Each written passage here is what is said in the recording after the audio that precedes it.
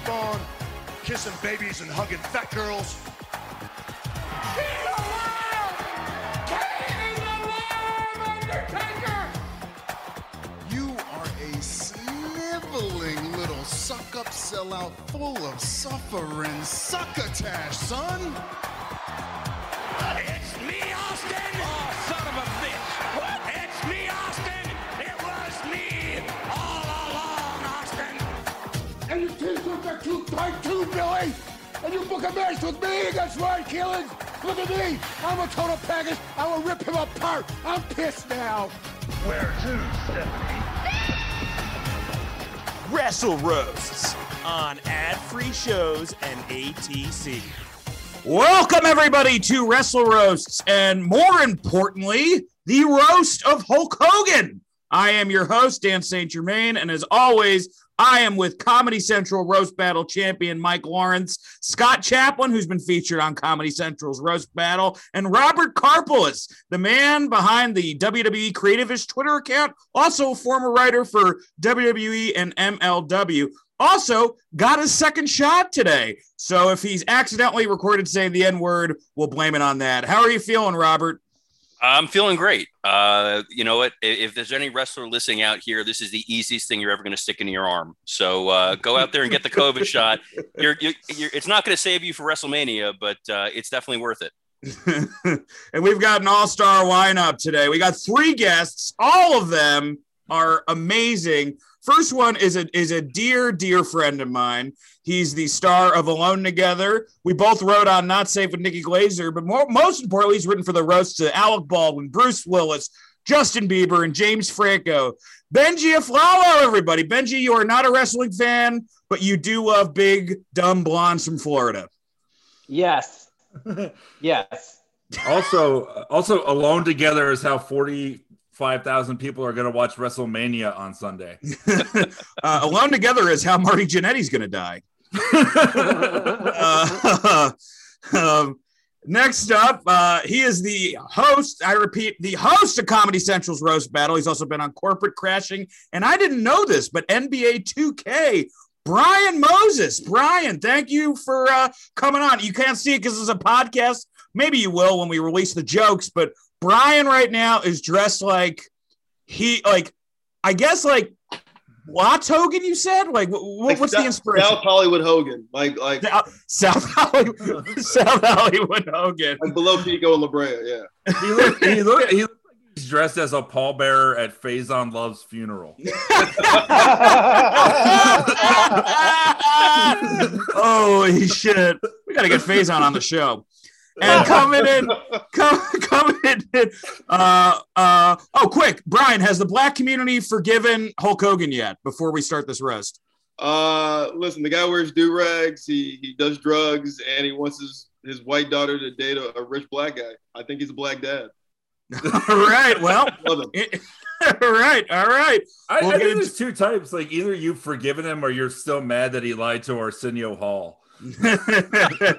And coming in a little later, you know him from his HBO and Comedy Central specials, Billions, and he's the host of Bonfire, Dan Soder. But he'll be coming up once we start roasting. But before we start, I want to get some business out of the way first.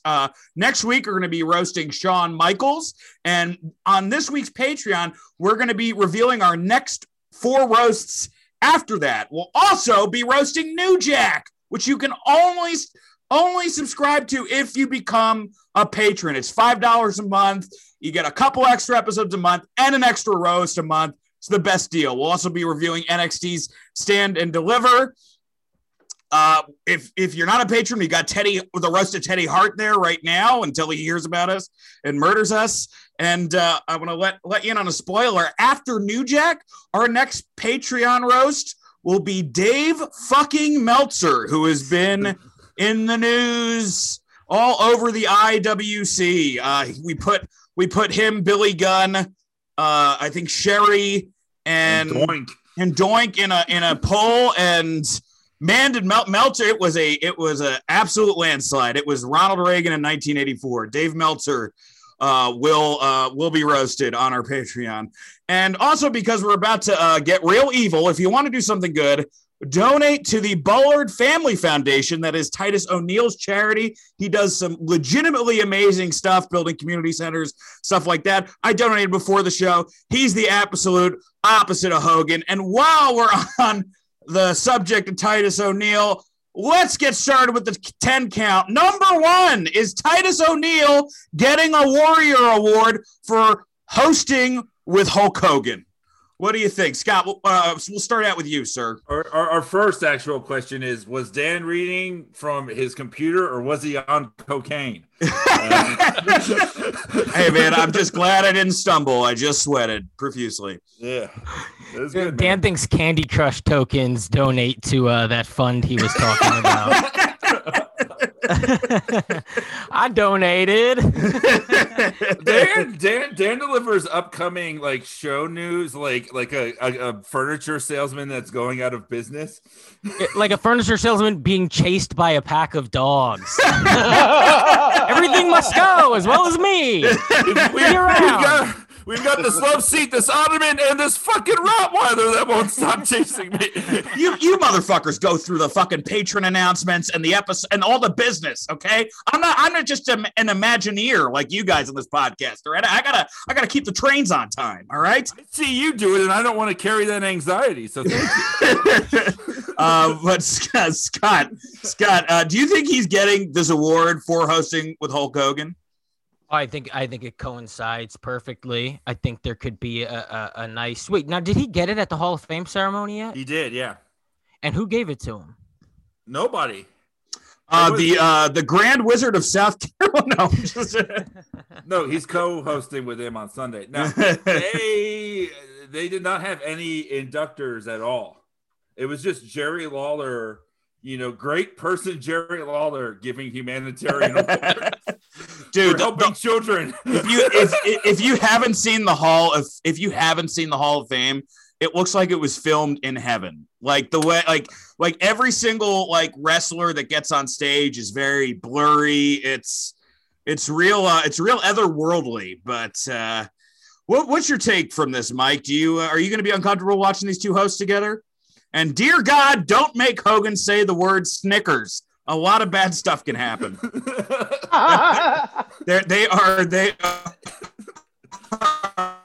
sponsoring WrestleMania, just in case you guys didn't know. Mike, how do you think this is going to turn out? I think this is going to be really awkward because, it's going to be, even without the racism, which, is like a preface you have to say for Hogan, is that, he just doesn't even act like a normal human being. So Titus is going to have to play off not a person already. And then if he thinks of him as a person, he's thinking of a person that hates who he is as a person. So it's just a failure all around. This is going to be awkward as hell, but still better than the Braun Strowman Shane McMahon match. Ryan, is Mike being too harsh? No, I want to know, has the wrestling community forgiven Hollywood Hogan? Terry? No, I mean how awkward this weekend is going to be with Hulk Hogan hosting with Titus O'Neil at WrestleMania. It's going to be awesome. I don't think it's going to be awkward at all, actually. I mean, unless Titus wants to get weird about it. But I think for the most part, Hogan's trying to repair his image. He's going to be great. I hope he throws a couple of N-words out there just to spice it up. Well, that's the thing, too, is that it's going to be so heavily scripted that the only natural thing will be if Titus looks uncomfortable, because he's not going to be able to say he is. Well, my favorite thing is that this Warrior Award was given to sick kids every year, but they it's almost like the sick kids are like, yeah, give it to Titus this year. There's a cure for polio. There's no cure for Hulkamania. Titus deserves it because he's been the butt of jokes for so long with them, and they drag him out to every one of these charity appearances. And it's going to be really uncomfortable when Hogan calls him Virgil 6 times during during WrestleMania. But I think at the end of the day, this is them trying to put a good face on things, and it got hijacked because now everybody's pointing out that it should have gone to Shad Gaspard instead, and instead they're doing this PR stunt with Titus. So it kind of already backfired on them trying to do something nice. Yeah, and also if this was weird for Titus, he would have never had a job ever. Like, hey Titus, Yeah. can you work with a racist tonight? I mean, all black people would not work if they were uncomfortable with working with racists. I don't Well, on think this it's show an right issue now. at all. Yeah, look at this. Yeah, look at that. I said, "Hi, Brian. How are you doing?" And I meant it. See you against God. Benji, will you be watching WrestleMania this weekend? Has any of this piqued your interest? No. All right. Well, good to know. Good to know. You know, By the way, Benji loves baseball, so do not act like he's better than you. Exactly. I definitely do not. This is a possibility, and I really hope it doesn't happen. But there's no way they're gonna fire Titus in May, right? Because they've done that before, where they've they used the Good Brothers in WrestleMania, and then they fired him. I mean, Robert, is there any chance that he gets fired in May? It depends on if he grabs Hogan by the arm. And no, they need him because now that Big Show's gone, no one's going to go to the Special Olympics and no one's going to go to read books to children in hospitals or whatever else they need to drag him out for. And then the rest of the year, he just sits in catering in a really nice suit. Also, the Good Brother is how Hogan's going to refer to Titus throughout the show. So. Right. All right, let's get to number 2. Bright side of the ring. This is where we put our legend over before we tear him down. And I'll start out. What do you know? Right after this, we're going to the roast of Hulk Hogan. If you guys are new listeners to the show, we appreciate you tuning in.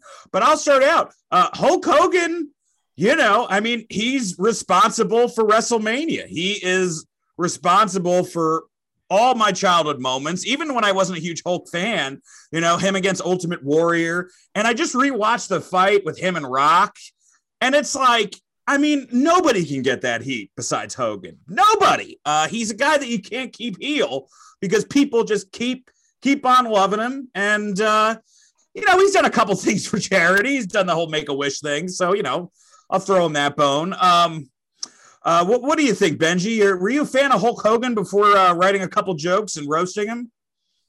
No, I never really liked wrestling. I had older siblings, and so they would always just tell me that wrestling was fake.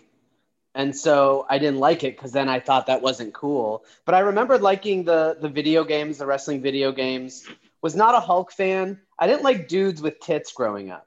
But now you're willing to do podcasts with them, which is nice.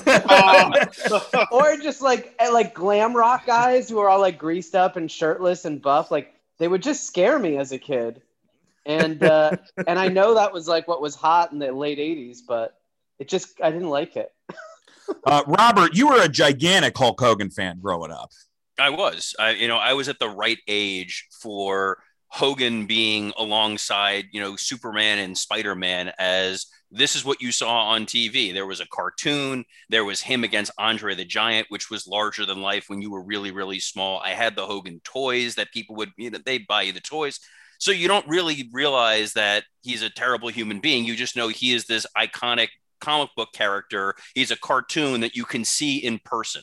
And when you're a small child, that is transcendent. And Hogan was transcendent because he was the first wrestler to go beyond just wrestling. You could go anywhere in the world and someone was going to know who Hulk Hogan was. He was that kind of an ambassador for the sport or for the sports entertainment of it.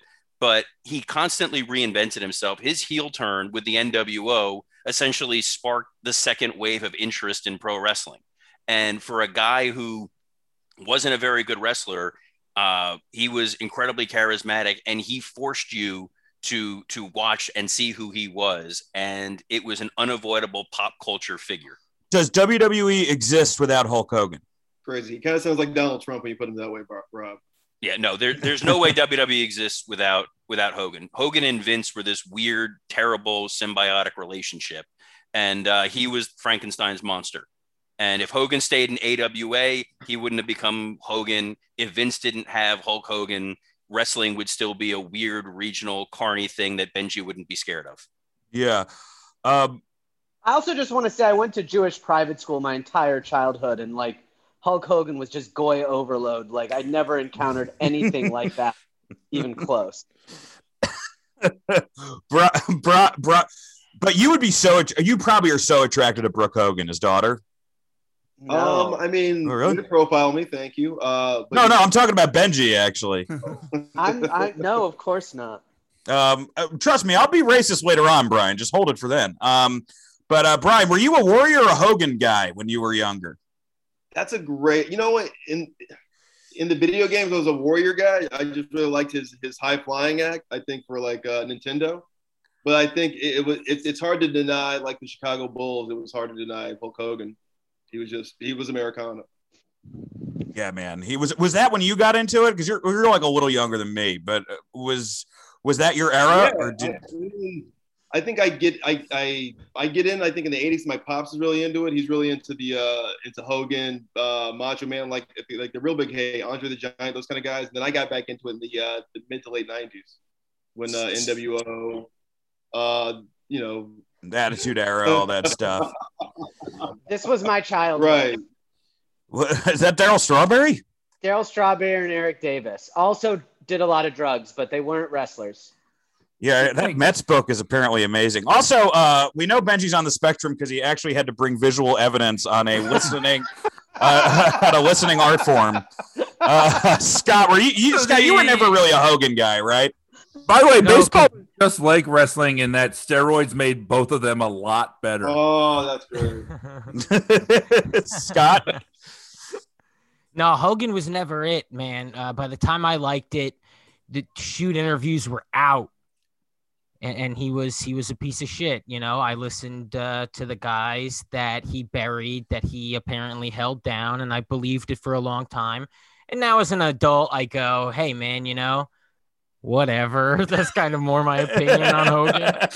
So that's the most positive thing you could say is, whatever. Well, no, but undeniably, I go, when I think of the 80s, I think of like the peak of pop culture mattering, and he is a huge part of that pop culture. He is MTV. He is, you know how they make pop culture out to be historically relevant, even though we all know it's not, right? Right. It doesn't actually affect anything. But when you're a kid, they go Hulk Hogan, and that's why we have this peace treaty. Yeah, that's why the Japanese economy plummeted in the early 90s. You're like, what? He's one of the last delusions of pop culture affecting history, I think. Thanks for the deep thoughts from Scott Chaplin. Amazing. Hey, I think it's impressive. Yeah, I agree with that. Zach, were you ever a Hogan guy?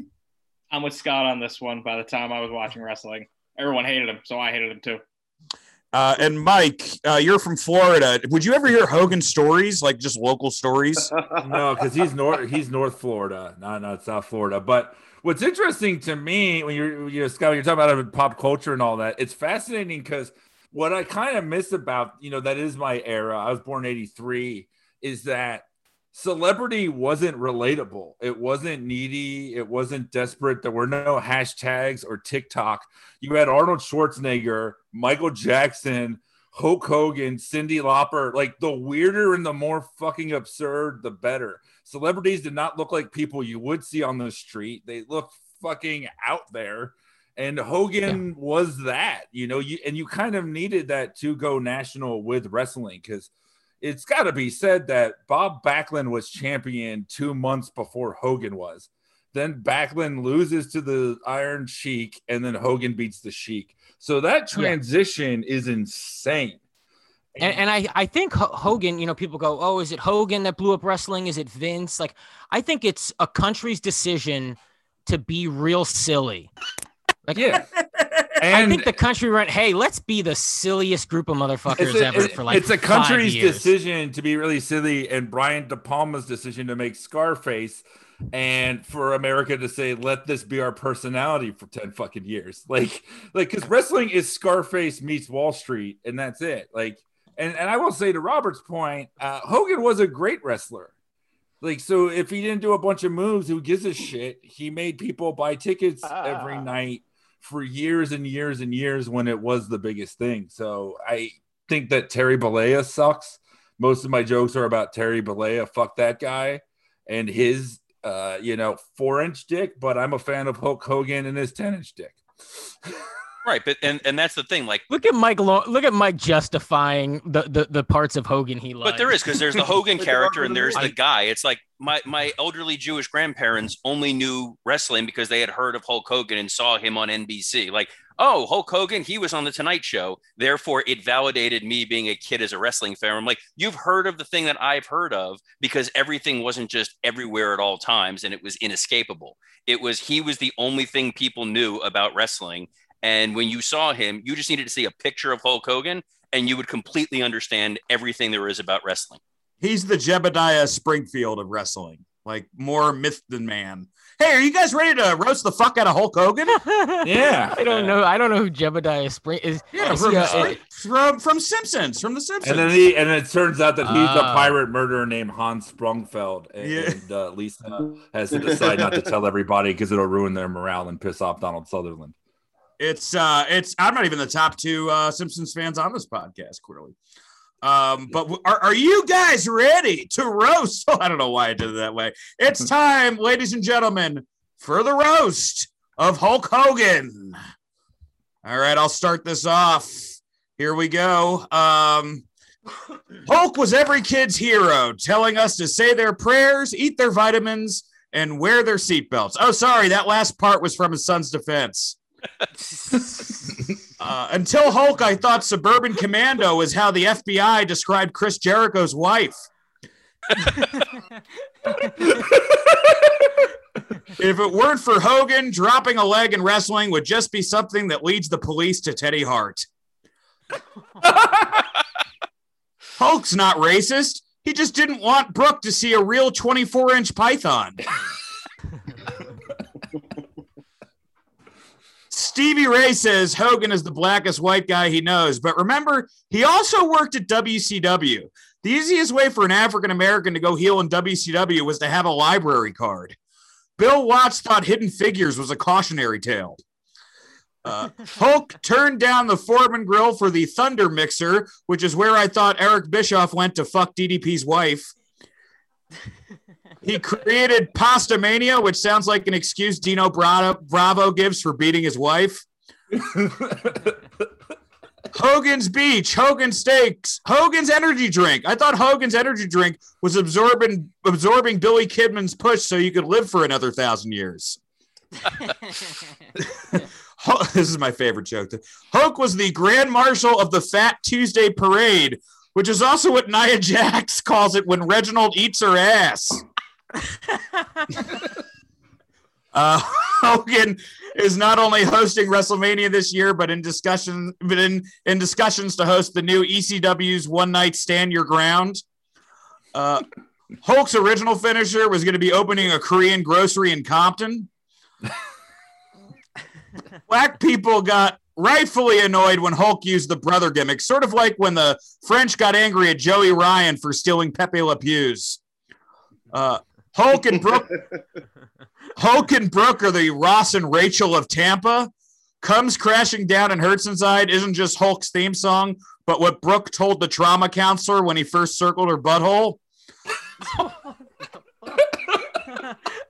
Man, if you think watching that massage tape is creepy, you should try watching it after you come, guys. After you come. There was a literal court case to determine whether or not Hulk's penis is newsworthy, and after hours and hours of deliberation, the court determined that Randy Savage had nothing to worry about.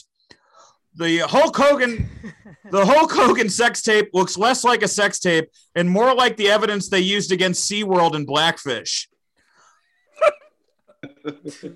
I couldn't tell whether or not it was Hogan in the sex tape until she asked him to be on top, and he said, "That's not going to work for me, brother."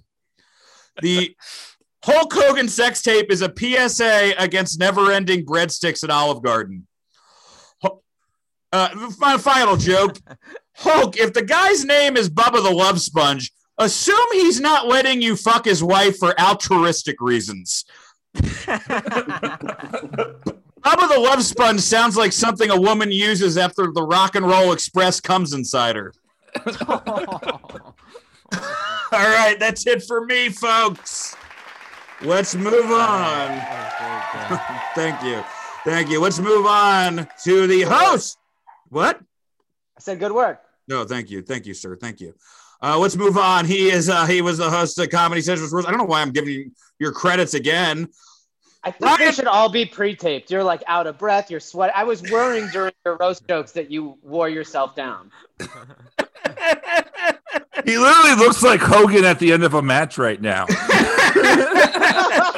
the beginning of it. Looks like Hemingway. You only at the end did of 5 his life. minutes. You did 5 minutes and you're already out of breath. Don't die. We love you. Guys, Don't die, we love you. guys, I really need this podcast to go well. It's been a rough year. He's like, Linda took everything from me. Yeah, I mean, me and Hogan share the same spirit animal. Ladies and gentlemen, here's the host of Comedy Central Roast Battle. He's hilarious. Known from my time in LA. Great guy, funny. Brian Moses, everybody. Brian. Thank you, Dan. That is it. That is 2 paragraphs of credits that you've gone over 8 times. I'm like fucking Dustin Hoffman and Rain Man. Let me tell you something. How about you do more shit, Brian? Just feels good to be the only black guy on this podcast. And you could have asked anybody. Derek Gaines. That's probably it. To talk wrestling. You don't have Ron Punch's number anymore, so it feels good. And have cut up the situation tomorrow. Brian, we could have gotten 2013 Jermaine Fowler. Okay, we could have gotten. Okay, I could have gotten at least a voice message from Jermaine. I could have got.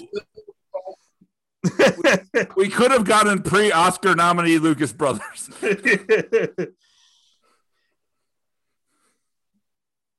Yeah, you can't even DM those guys anymore right now. Listen, I don't have many jokes, as many as Dan, because I was watching actual things in the 90s. I'll just say this: Hulk Hogan, he's like the Michael Jordan of wrestling because everybody knows about him, just like people know about basketball because of Michael Jordan. And he's like the Michael Jordan of wrestling in that he'll say he doesn't take pictures with niggers either. He's that same person. Knock, knock. Who's there? I just want to say the N-word a bunch. That's why. Hulk Hogan's daughter. Hulk Hogan's daughter who? Hulk Hogan's daughter is not allowed to date black guys unless they're rich. Because Hulk Hogan's a real nigga and he taught all of black America that's real right now. He's the embodiment of cultural appropriation. I mean, we don't know too many guys who can fuck up that much and be like, hey, I was kind of raised that way. And everybody's like, well, yeah, I guess that makes sense. And they just let him go like he's amigos. Evidently, allegedly, according to the Ultimate War. Sorry. I'm doing like Daily Show shit right now. Sorry.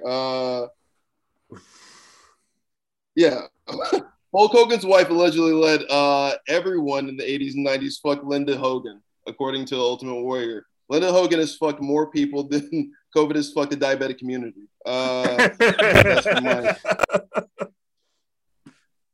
Listen, I don't have too much more here that's going to make any relevant sense because there's not a lot of black characters in the WWE I was trying to relate this to. It was just a lot of stuff on Nightline about Hulk Hogan and how he said the N-word. And you know what? I think he's right. If we're being honest here, I'm not his illegitimate son. I'm wearing all this right now. I know you can't see me, podcasters, but I've got these glasses on. I've got a do-rag on. I'm here to defend Hulk Hogan by saying the N-word. It's not a Kramer situation. The guy has only been a trash person because he's from Florida, and saying the N-word is regular to those people. And when we say those people, we mean it in the most derogatory way because that's So white power to Hulk Hogan. And I'll see you Sunday at WrestleMania. Oh, thank you, Brian Moses. Everybody, Brian Moses. Next up. I didn't write with Benji on Monday. Sorry about that. Get him, Benji. What? It's because I didn't write with Benji on Monday. Sorry about that, Benji.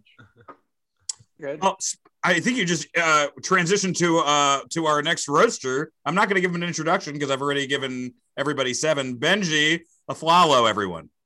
What's up? Can you guys hear me okay? Yeah. Yes. Okay. Hulk Hogan goes by Mr. America, and that checks out because he's mentally ill, racist, and has a drug problem. Hulk's seen more needles than the prop master for Train Spotting. Hulk Hogan grew up in Florida, which gave him a step up in wrestling because his tits were already wet and greasy. Rocky Balboa has a statue up at the Philadelphia Art Museum, and Hulk Hogan will have one in Tampa as soon as they get a museum. Hulk Hogan's personal life has been a mess. He was caught on tape using the N-word. Pretty much he said that his daughter should only sleep with N-words who are rich. So he's racist unless the price is right. Just like a new SNL cast member deleting old tweets.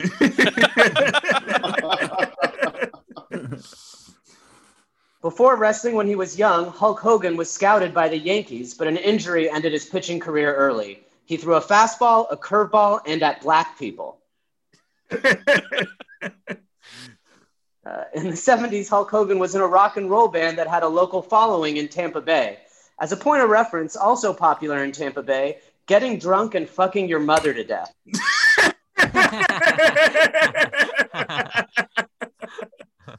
The band's #1 single was Officer, the Baby Hit Me First. What a truly weird life Hulk Hogan has had. You'd think having a daughter that is a failed musician would be pretty embarrassing, but then you consider his son's NASCAR career.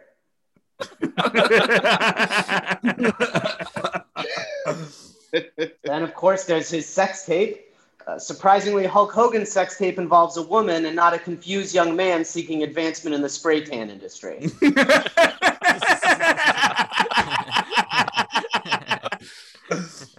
Right, that's it, everybody. Man, that was great. Thank you, Benji. Next up, Mr. Mike Lawrence. Hulk Hogan is the one wrestler all your friends and family know, and the main reason they still laugh at you for being a fan. So many great opponents. Roddy Piper, Andre the Giant, Ultimate Warrior, Macho Man Randy Savage. He wasn't at any of their funerals because he already buried them all in the ring. Hogan has destroyed unions and put multiple companies out of business. He's like a Jeff Bezos that can't admit he's bald. Hogan is a real American with a fake tan, a chemically enhanced body, and hair plugs. The only thing that's genuine is the piss he left on Macho Man's grave. And the cum that's still in Brutus the Barber Beefcake's asshole. He got national acclaim in Rocky III playing Thunder Lips, which is what he thinks Mr. T's real name is.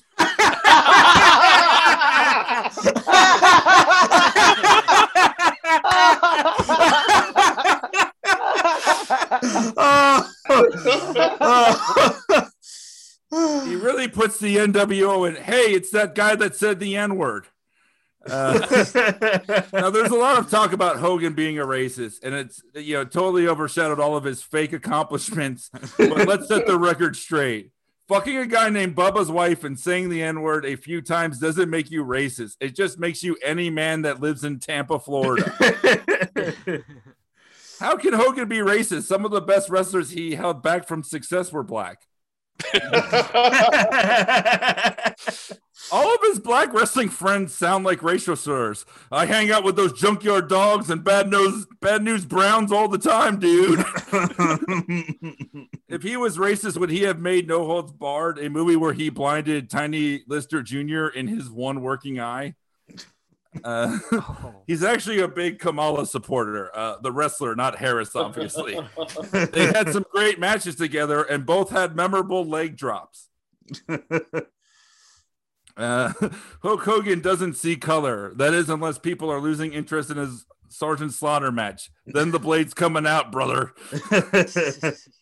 Hulk Hogan is the biggest pro wrestling star of all time, and yet in the WWE Hall of Fame, he's still the second most famous orange-skinned racist that wants to fuck his daughter. That's great. Unfair. I shouldn't make jokes about Hogan wanting to bang Brooke. He got his son's murder charges dropped, so really he's happy getting either of his kids off.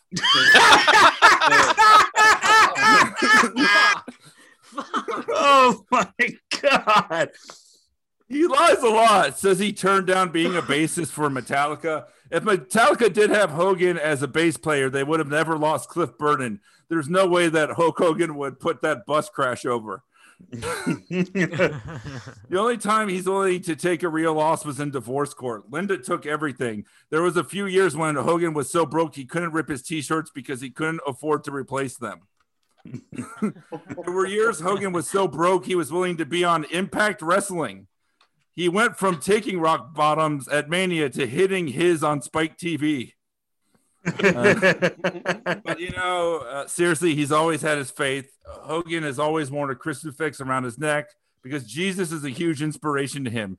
What happened to Jesus is basically the template for any Hulk Hogan match in the 80s. Takes a beating, you think he's down for the count, then he powers up and makes a comeback, dude.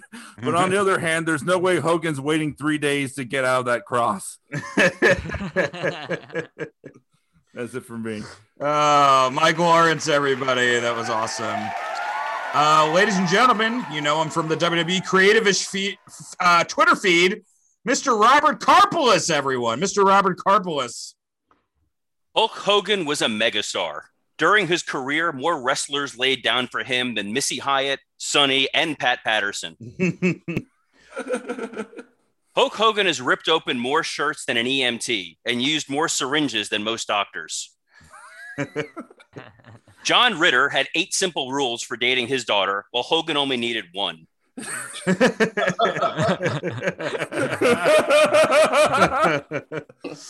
Thez said that Hogan didn't know the difference between a wrist lock and a wristwatch, while his son Nick didn't know the difference between the gas pedal and the brake.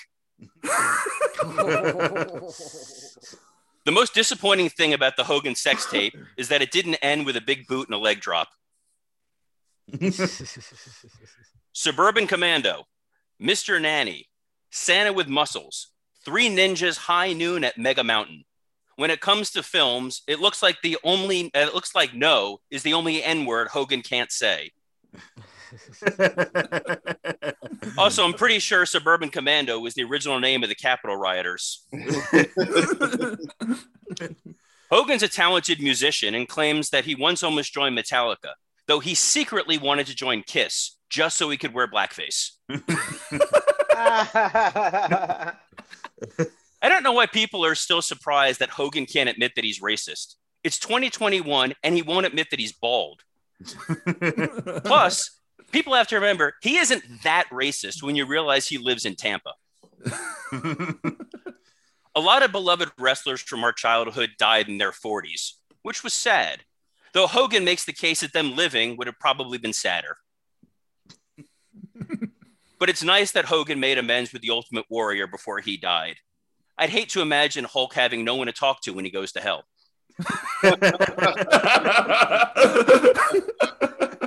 In the end, Hogan was big in the 80s. He became a WWE Hall of Famer, had a disastrous marriage, wildly untalented kids, started an embarrassing reality show, made racially insensitive remarks on camera, and has orange skin. So I look forward to him beating Joe Biden in 2024. That's it for me. Scotty Chaps. Scott Chaplin, right. Everyone. Scott Chaplin. Okay, Hulk Hogan happens when Dog the Bounty Hunter doesn't find God.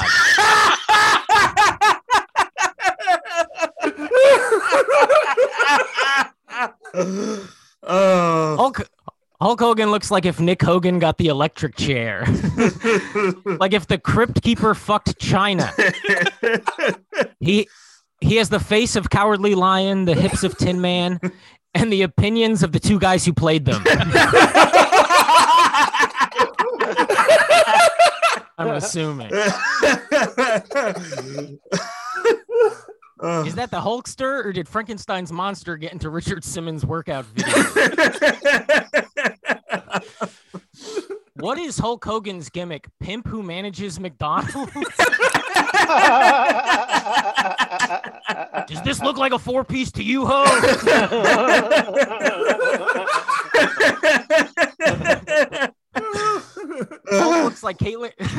Hulk looks like Caitlyn Jenner going through a midlife crisis. Like slutty Caitlyn Jenner. I guess that's what I was going for. This is weird, but Hulk says he can't be racist because he identifies as a California raisin. I think that was just for me, and I'm fine with that. This also might just be for me. Hogan in a suit looks like when the Flintstones go out to dinner. That was for me as well. Okay, good. Hulk Hogan is what happens when you don't provide birth control to circus staff. Hogan looks like if Stretch Armstrong was made out of nutsack skin.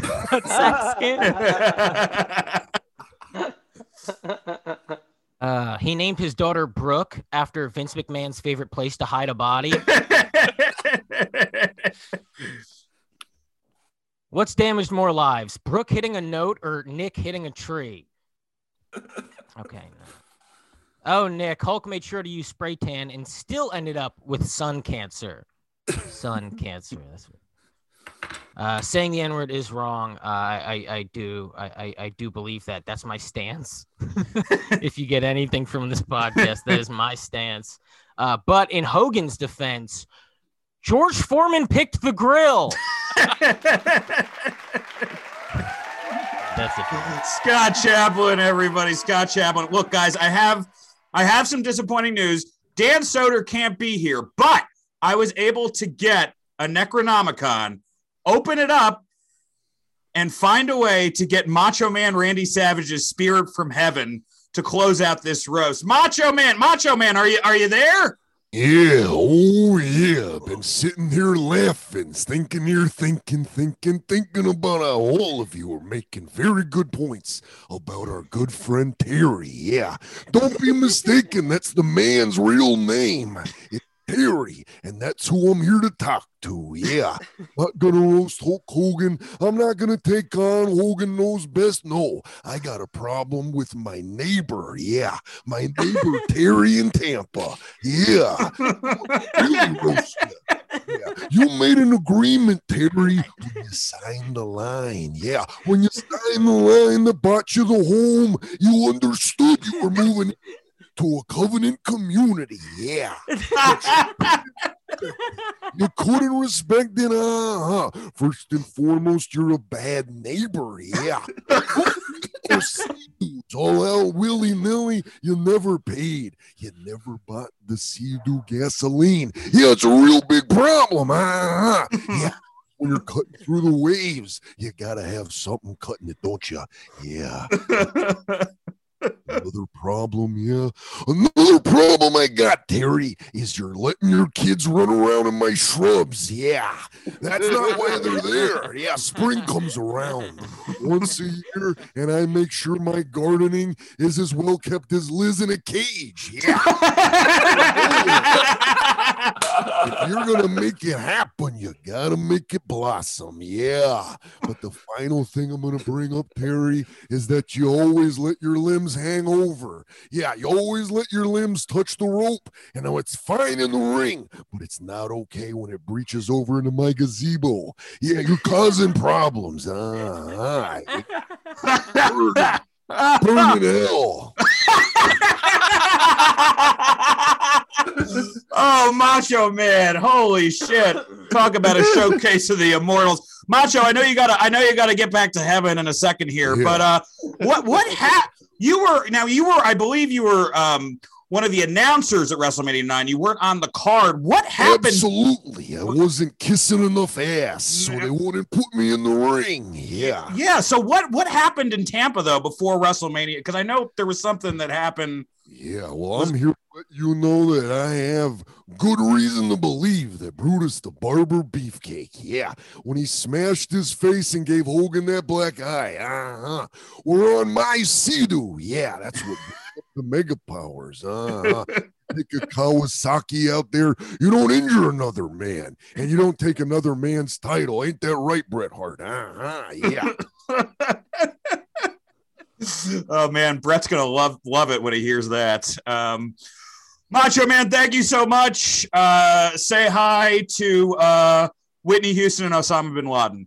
Yeah, bin Laden's very good at shuffleboard. No one knew that. Yeah. Appreciate it. And Dan Soder will be coming. I thought Dan couldn't make it, but Macho Man is out. But Mr. Dan Soder, thank you for joining us, sir. We had to give your spot to Macho Man. I'm Oh, sorry. I just missed him. Yeah, we can't. You can't roast it. We already had Macho Man do it. There's only. No. Yeah, I know. No, Sucks, man. Dude, now you know how Sting feels every week on AEW. Sting's new catchphrase is, "Do you validate?" If you guys don't know this, in Dan's special, he has one of the best bits about Hulk Hogan ever, which relates to Michael Jackson. But you basically talk about how you'd let Hogan molest you. You were more of a Hogan than a Warrior guy then? 100%, dude. Big J and I watched the trailer for Michael Jackson's Leaving Neverland. Oh, no, it wasn't Michael Jackson. It was HBO's Leaving Neverland. But I don't think he produced it. Like, Michael, you didn't really Michael do a great Jackson's job. Masterpiece. The Jackson estate feels like this really does justice. They made Leaving Netherland. He made Come Back to Netherland. It's safe. It's safe. Oh, don't worry, I child-proofed everything. I child-proofed everything. Oh, kids go on all the rides for free. Oh, but I think everyone was always like, with Michael Jackson, they're like, how the fuck did he how could you let Michael Jackson? And then I watched the Leaving Neverland trailer and I was like, oh yeah, dude, Hulk Hogan could have fucked me so easy. He could have just, dude, if I would have been at like a fucking house show or a Saturday night main event, he would have like walked over and been like, hey brother, someone's going to come by and talk to you. And then just, one of the guys, Hulkster wants to see you backstage. I'd be like, oh, what? Dude. And my mom would have been like, can you drive him home? And he's like, sure can, Trish. Thanks, sister. And then you would let him molest you, and then you'd be like, can you marry my mom now? Yeah. Now you love my mom. Now you can be my dad, right? Hulkster taught me how to kick out of uncomfortable holds. You're with Mr. Step Nanny. Yeah, dude. I was dreaming for a suburban command. You know how bad I wanted a Hulk Hogan to land as an alien in my suburb? Well, Dan, thank you so much for coming on. Benji, thank you so much for coming on. Brian, thank you so much for coming on. Let's go around and get these plugs going. Dan, what you got? Check out the Bonfire Monday through Friday on Sirius XM Faction Talk 103, 5 to 7 p.m. Eastern. Awesome. I'll be on it next week. I'm excited. Yeah. Mr. Brian Moses. Yeah, check out Alone Together. It's on Hulu right now. You can catch it on Hulu if you have Hulu Premium or Plus. And Mr. Benji. Roast Battle on Paramount Plus. Yeah, Paramount Plus is getting all. Paramount Plus is a bunch of my stand-up and Mike's stand-up too. And Scott, you're probably on there too. It's like anybody that and in spite of that, it's worth the money. All right, we're all excited about it and haven't asked how the residuals work. I don't even know what that means. Yeah, that's right, Mike. We haven't. I wonder why we're still poor. All right. Benji, Dan, and Brian, thank you guys so much. Thank you. Thank you. Guys. We got to go talk QT Marshall. Have a good one. Later, guys. Oh, that was great. That was great. Those guys. What a talented bunch of motherfuckers. And now you're stuck with us. Yeah. Now I'm on Paramount Plus, but I'm living minus air conditioner. Oh, man, that's a whole other podcast. All right. If you're new to the show, we also get into modern wrestling, and that's what we're going to do right now. We're going to review AEW Dynamite. What started out, Hangman Page versus Max Caster with Anthony Bowens, both of them of the acclaimed. Hangman Page beats Max Caster despite a few botches from this whole match. I kept thinking, Robert, about what you said about putting Hangman Page in the ring with people who are green. Like there were two times where I'm just like, man, I hope this guy doesn't get hurt. No kidding. Yeah, but I thought I think that Max Caster definitely has something. I don't think that, but I just don't know if he's ready to be wrestling on TNT just yet. What did you think of this match, Robert? I mean, the problem is I like Max Caster. I like the gimmick that the Acclaimed have. Yeah, the promo, the rap I thought was pretty good. Yeah, he's got charisma. The problem is he's doing that John Cena shtick, which is going to turn him babyface when they want him to be a heel. The problem was he was definitely sloppy in the ring, and they portrayed him, number one, as an AEW rookie, but then they talk about how he's 31 years old, and then they talk about how he's the number 3 guy in the rankings, but he's not a very good wrestler because he's constantly botching stuff. They couldn't figure out what story they were telling. Was this a rookie going against the number 1 contender? Was this the number 3 contender against the number 1 contender? And then they're like, oh, Max Caster's older than Adam Page, but he's the more inexperienced guy. It felt disjointed, and I was a little nervous, but Adam Page, in spite of these botches, got a hell of a match out of him. So, you know what? I mean, it made Hangman look like a star, which is what he seems to do against pretty much anybody they put him in there with. Scott. Robert said it made him nervous. What's happening? Yeah, it was fine. I mean, so I watched AEW along with NXT, which we will be. Sorry to interrupt. We will be covering on Patreon this Monday. We're going to be recording this weekend.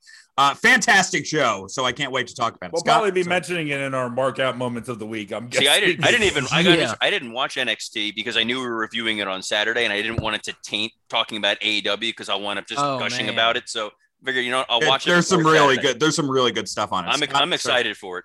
Scott. Yeah. There's something. I mean, obviously NXT was to me really special last night, and so AEW felt less special. This match wasn't necessarily one of those moments, though. I thought this match was good. I liked it. Let's move on to the Death Triangle promo with Tony Schiavone. Mike, is Death Triangle a heel group or a face group? I don't know. I don't know what happened to angry Spanish announcer Alex. He was there last. Oh, that guy was awesome. Why did they get rid of him? Now he's not, because I don't think Pac speaks Spanish, so you still need someone to translate for Penta. This is one of those things that annoys me about AEW, where people just come and go and there's nothing mentioned about it. It's like, if I start to like something, show it to me. Like, that guy's cool. You should be there. They will get a good match, though. Those 6 men. I mean, my whole thing now is I think that there's like something like 14 factions in AEW. It's insane. It is. There aren't any. And I love factions, by the way. But when you think about like the height of Austin, even like Hogan would have friends and then they would turn on him every once in a while, but they were like themselves. You know, Undertaker would come out himself. Like, he had the Ministry of Darkness, but they were their own entities. And I don't feel like there's one upper mid card or even, you know, main event guy that is in this company anymore. They all have friends. So, you know, it's like, I don't know if that's true, don't you want wrestling fans to relate to them? I don't know about that. I mean, like, I know, look, man, I still know that, you know, MJF is the star of the Pinnacle. I still know that Chris Jericho is the star of the Inner Circle. I don't know. I just don't think it's that I don't think it's that severe, but I get what you're saying. But it's like, because you can even have like alliances, but then they just sometimes they'll run the wrong shit into the ground, where it's like, I don't need to see Darby with his dad Sting after their feud with Team Taz. Like, that was a fun, cool one-off thing. They could have gone their separate ways in their separate feuds. And it's like, but now they have to be, you know, intertwined and shit like that. It's like, I will praise. Guys would be cooler being loners. And wait, but before Robert talks, I just want to say, Mike likes AEW more than WWE. So get ready for the WWE reviews. Robert? Yes, I just want to say a positive thing they did in this segment was Best Friends came out. I didn't know why they were coming out, but then they showed that little clip of what happened and reminded me, if you read comic books, when they would put the little asterisk when they're talking about something at the bottom, like, from this issue. And I was like, oh, I had no idea that these guys interacted before. Now I do, as opposed to having Shivani and JR try to tell the story in over the course of a match. It was like, oh, I get why these guys have an issue. But at the same time, it felt like, well, we don't know what Best Friends are going to do after the Miro thing. We don't know what Death Triangle is going to do until we can get past the Young Buck stuff that's going on. We'll just put them out there together. And hey, remember that thing that happened like a year and a half ago? Let's revive that. So not a terrible idea, and I'm glad they informed the audience. Yeah, they just turned Death Triangle face, and now they're heel. That's all. It's just a little big showy for me. Penta was babyface one week, and then he was heel against Cody, and then he was babyface again. So, yeah, well, if you're a heel against Cody, you're a babyface. Next up, we have a segment backstage, which me and Mike were debating earlier. It was Urban Meyer, current Jacksonville Jaguar coach, Urban Meyer, and Michael Jackson. Mike Tyson. That would have been a hell of a segment. Mike Tyson just shooting the shit. I think Urban Meyer is a huge star, and I'm not even a college football fan. Robert, you are. Did this matter to you? I hate Urban Meyer more than pretty much anybody after he turned heel on the Gators. I was rooting for his heart disease. But besides that, I think it was the best use of their celebrity because they own the Jaguars. Everybody immediately knows who Urban Meyer is. You see him talking to Mike Tyson. It's two icons of sports together having a conversation on he's AEW like, what is he, like the third best college coach of all time? Don't make me say nice things about Urban Meyer. I already hate to say nice things about Hogan. This is a really fucking rough day. But this was again AEW using their resources properly. It was two huge sports icons sitting there having a conversation on AEW TV, both about how embarrassing this is and how much Tony Khan's dad's paying them. I had no idea who this was. I'm very pop culture literate. I don't know much about sports. I know Bill Belichick. I know, a couple coaches, but I had no idea who this was. They didn't tell you who this was. And it was also, this kind of foreshadows later, but so Mike Tyson is advertised for the show. He's hanging out with Urban Meyer, who isn't even on the show. They're just backstage. Like, is Urban going to watch the show? Is he not? I don't fucking know. And then Tyson runs out later. Was he supposed to still have his own segment that he was advertised and gave that up to run out? Scott, I want to argue this, but do you want to argue this? Well, Mike critiques wrestling like wrestlers like they're vying to be his stepdad or something. No, that's not true, Scott, because he didn't tell me his name right away, and I think he's more interested in you than me. Of course he is, your kid. Scott, grow up. That is not true. I've learned to love and accept some wrestlers. Mike Lawrence's stepdad sounds like the worst ice cream flavor ever, by the way. Look, hot-shotting Tyson there because you want to boost a rating, which both shows, NXT and AEW, did not have good ratings. But ratings don't matter to me. But when that's why you clearly do it, to try to boost a rating, I do cringe. But I watched it. It's the best use of Tyson you could ever do. And they're using him for next week's show perfectly. And now you're going to get more viewers for next week's show because of that type of appearance. I thought it was a stupid decision, though, because the problem is that TNT supposedly had this edict that they don't want surprises on their show. They want things announced in advance, which is why they announced Big Show before Big Show came out. Had they not announced Tyson and Tyson did this surprise run-in thing, it would have been slightly more impactful. If Tyson was there for another reason earlier in the show, doesn't matter what the reason is, and then he comes out after, it made sense. This felt like every time they bring Sting out for an interview and Sting never has anything to say. It's like, why was Tyson here otherwise? Well, here's where I disagree with you, Robert. I agree with you on the Sting thing, but I disagree. The one thing that Tony Khan has said that I do like about AEW, I like a lot of things about AEW, but he's like, I want it to be as chaotic as, the Nitro vibe. Like when Nitro, it's like, look, Nitro was never as good of a show as Raw, but the chaos made you think that anything could happen. Yeah. So when you see Urban Meyer and Tyson, backstage, that's an example for me of great chaos. When you have Sting come out and get interrupted for the 100th time in a row, that's an example of pretty shitty chaos. Well, let's get to that. And you're also bringing up chaos that lost the ratings war because it lost to what was focused order, where you had a top babyface that you kept pushing as a babyface against a main line heel authority figure, which AEW does not have.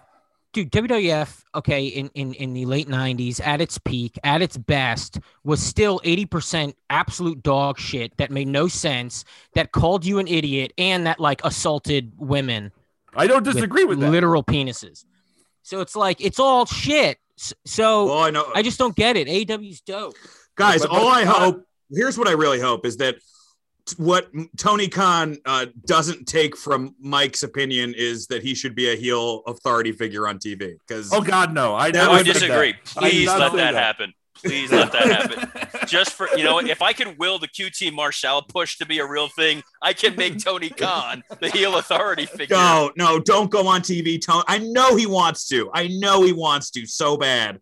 He has Tony, been. save it for YouTube, brother.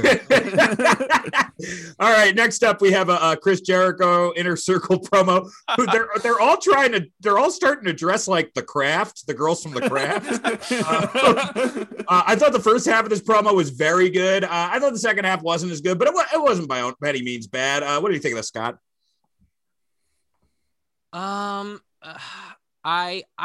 Okay, so the first I watched it twice because people on the internet loved this Jericho promo, and my issue with it was when guys become baby faces, their sense of humors become super childish, and Jericho was always kind of childish, but it's like all of a sudden you're going from being cool to being like, hey, the jerk store called. What is happening? Yeah, I'm a big Seinfeld max, so I was just maxing out when you were mentioning jerk store. Robert, what did you think of this promo? I thought it was pretty good. You? Well, I had sex with your wife. Sorry, that was the payoff to the Seinfeld joke. I think the first part of it was great. It was the Jericho, we made bad decisions, apologizing for Sturgis. I thought it was really awesome. Apologize for Sturgis. That was the whole point. Was that it? It was just a full-throated apology for Sturgis. Yes, this is why I had the flat earthers and the anti-vaxxers on my podcast. It was all MJF's fault. Also, I read the election returns. I was wrong about that too. But then it was weird because it was like he's ripping on MJF for stealing all of his stuff, and then it turned into Jericho doing his greatest hits, which felt like a Jericho impersonator. And you kind of saw the desperation a little bit of, I need to try to get this catchphrase over, my jerk off friend. I need to get this over. It was too much. It needed an editor to work. And I think the other problem with it is this should have been the only Inner Circle appearance for the night, and it would have been impactful and it would have been fine. I just think they did this the other week. They do too much on every show. You have a lot of TV. You can stretch these things out. Next up, we have a electric. Can I talk about this promo for a second? Yes, Mike, please. And please jump in if I'm skipping over anybody. All right. Yeah, Mike. This was entertaining in a vacuum. I thought that this lacked.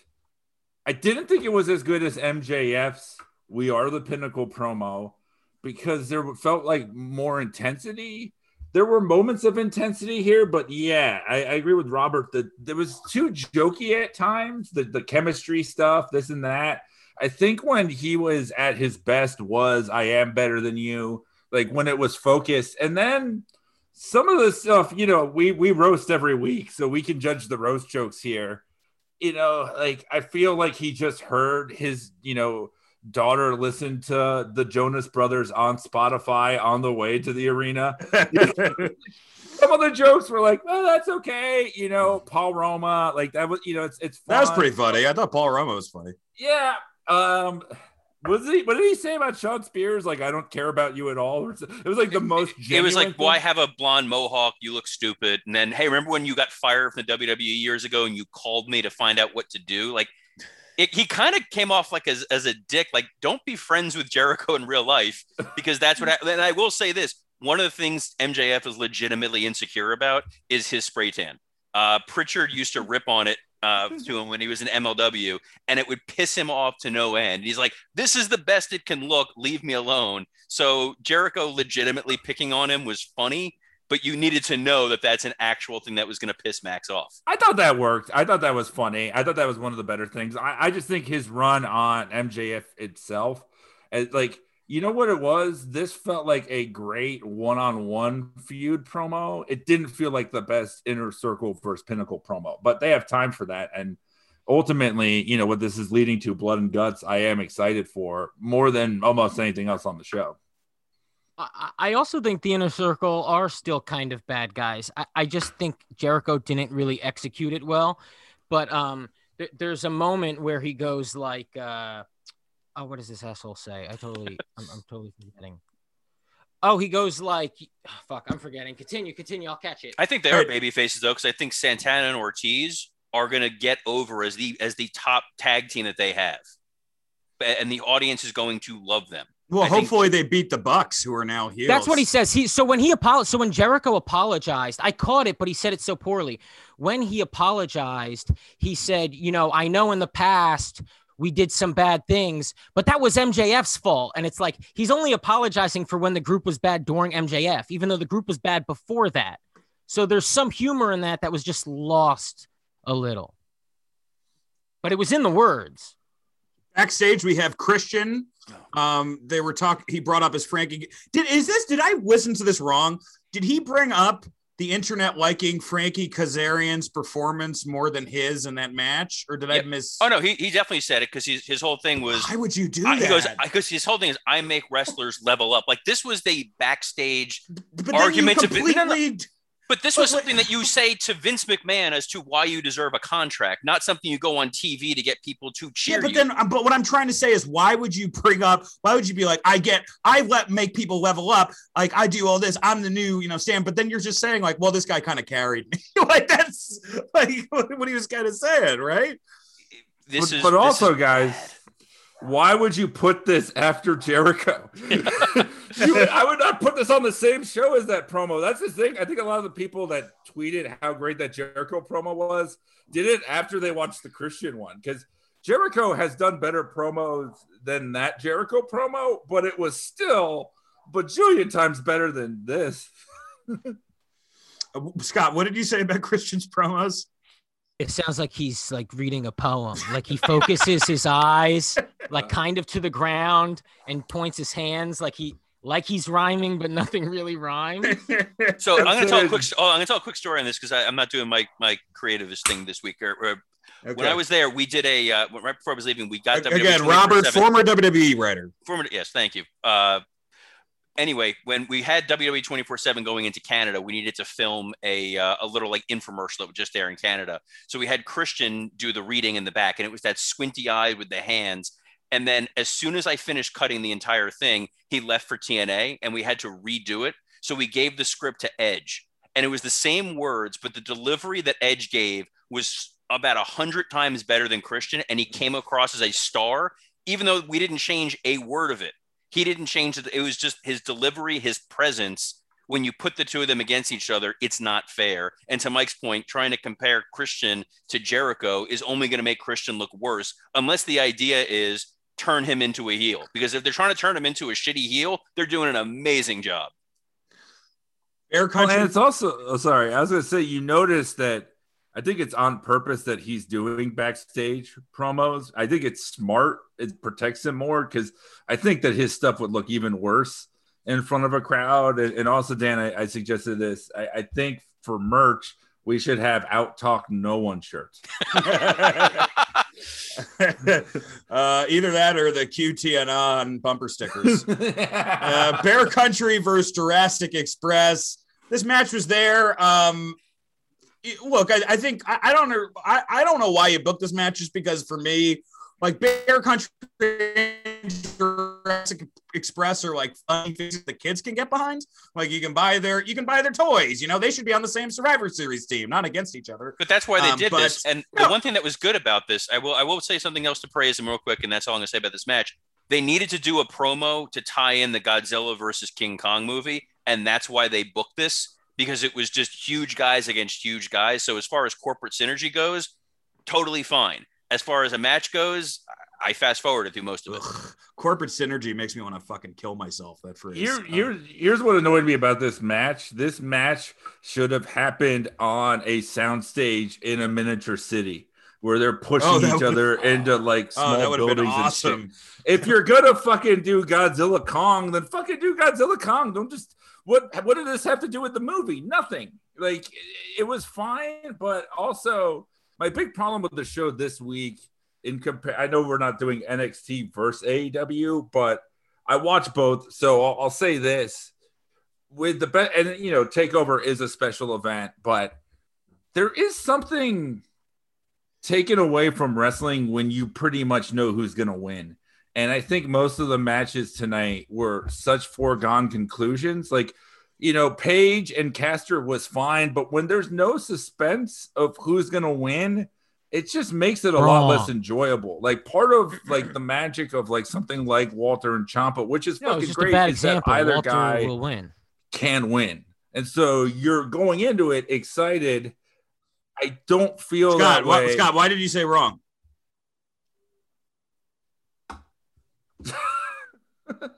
Good counterpoint. I will say, they really made you believe Ciampa could. Though for the Page Caster match, I will give them credit because the story they were trying to tell is Adam Page is the number one contender unless he loses. And because Max Caster had the other guy out there with the boombox, it made you think, oh, are they going to screw Page over so that Page has to keep fighting to get back up to the top? Since it's clear that they're not immediately going to Page Omega, Kenny Omega still has another story to be told. So I thought that was where they were going. So that one kind of surprised me. But yeah, Jurassic Express beating Bear Country was a pretty foregone conclusion. Next up, we have the QT Marshall backstage fire promo. I'm going to give a shout out to one of our friends of the show and listener, Andy Starr, who said, so based on the promo, are we going with Nightmare to Watch Factory? Pretty good. I'm going to say something positive before I get into the can of paint heard around the world, or before I get to that, I'm going to say this guy Ogogo is legit and could, if he is fucking decent, if he's okay in the ring, that guy can talk. He's got a great look. He is money for them. So I was excited about that. All right. What did you think about this, Mike? I didn't understand a third of what he was saying. I'm like, can Alex the translator come out for Ogogo? Oh, come on. You can understand him. Have you never seen a Guy Ritchie movie? A quarter have, but not what you mind. I thought it was. I mean, look, they're trying with the baby beluga himself, QT Marshall, and it is not fucking working. It's just, and the way that those three guys, it's really sad. I hope that it ends soon. It will not. I think the nightmare will continue. And yeah, the paint throw was hilarious because he knew they only had one take for it. Totally missed the fucking skeleton. It's also what's funny is that it says, like, can I just interrupt you for a second? There's nothing worse than a big guy just like dropping things. It is the most embarrassing fucking thing in the world. Keep going. But it's also what was great. Yeah, I mean, yeah, he had the same coordination and look of Bruiser Brody in the shower. But what was amazing about it was that, like, because the logo is Nightmare Factory and it's like the Cody logo with the apple in his mouth. I think the paint mostly hit the apple and mostly hit the QT part of the sign. Yeah, this was terrible. But I think we're going to get more of it, and I will eventually want to just stop watching Dynamite entirely. This was my favorite part of the show. I look forward to QT Marshall now. It's like it's becoming this thing where I've like Stockholm syndrome myself, where I'm like, I got genuinely excited. I was like, oh, thank God it's the QT segment after watching that Bear Country match. I realized QT Marshall, when he's talking, sounds like if you're having a conversation with Tommy Dreamer, like that's Dreamer's conversational voice, but that's QT's fired up voice.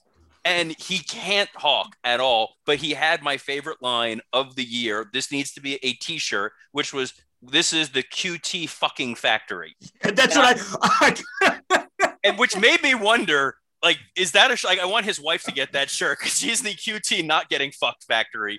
But I like that he had to that was, I'm going to be a bad guy. I'm going to curse, but they're going to point out that the other guy's Solo. It's like, you're going to be known as not just the guy who was engaged to Bailey, which is such a weird insidery thing. Like, most of the audience doesn't know that guy was fucking Bailey. But the boxer guy does seem like he's a legitimate star. But when he's like, I was in Subway commercials and now I'm at the Nightmare Factory, like he's fallen from grace worse than Jared.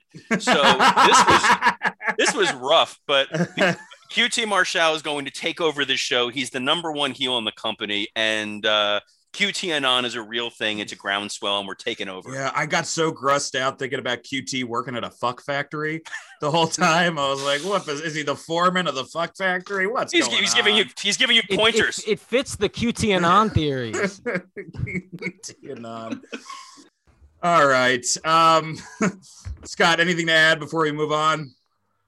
No, dude. The paint thing was really rough. I wish they added something after. I mean, because it was pre-tape. I wish they added like okay, let's clean this up before Cody gets here. Let's get the fuck out of here. You know, like QT should have scenes where he turns the lights off of the Nightmare Factory and then runs up the steps real quick. Also, how did they not see Raw? The hose and the hose is flying around. And he's like, yeah, it should be like a little rabbit. How do you do this segment when you saw on Raw with Miz and Morrison with the Bugatti and the paint, which got really, great national play all over social media, and then you do a paint segment that's like 10 times worse on a pre-tape, and you still let it air? It's not like this was live. Somebody had to approve this, and like Jess Palumbo, I shouldn't use real names, sorry, the producer who did this segment, and Tony Khan saw this like, this is great. Let's put this on the air. Jess is great. Dude, I love Jess. Also, QT saying vanilla midget. It's insidery, bro. It's edgy.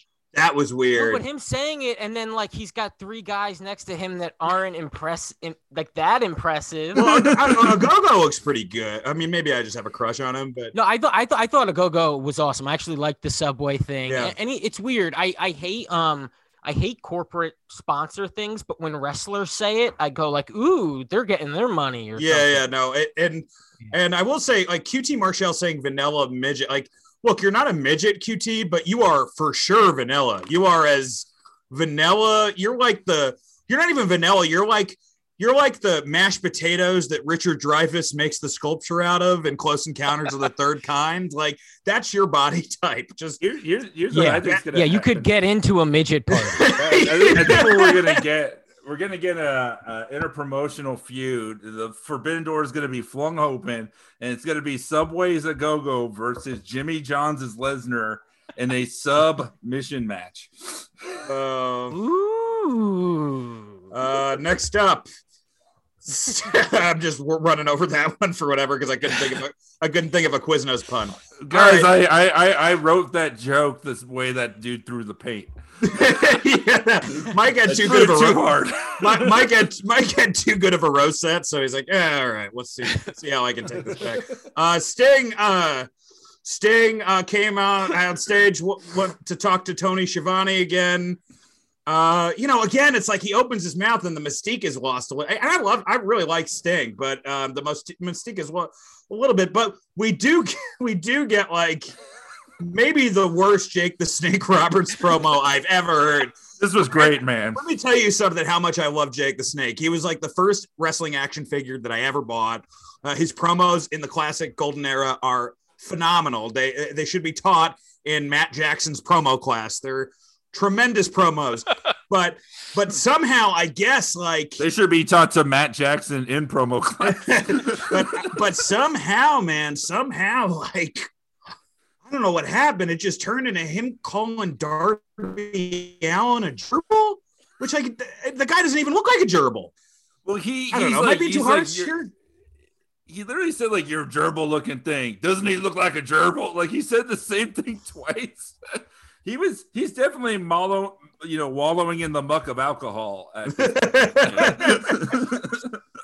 Maybe they need to get him to start drinking. I was gonna say, sober Jake Roberts. If it works for Jake, maybe it'll work for me. Fuck it. I've been in rehab 3 times. All right, never mind. Robert?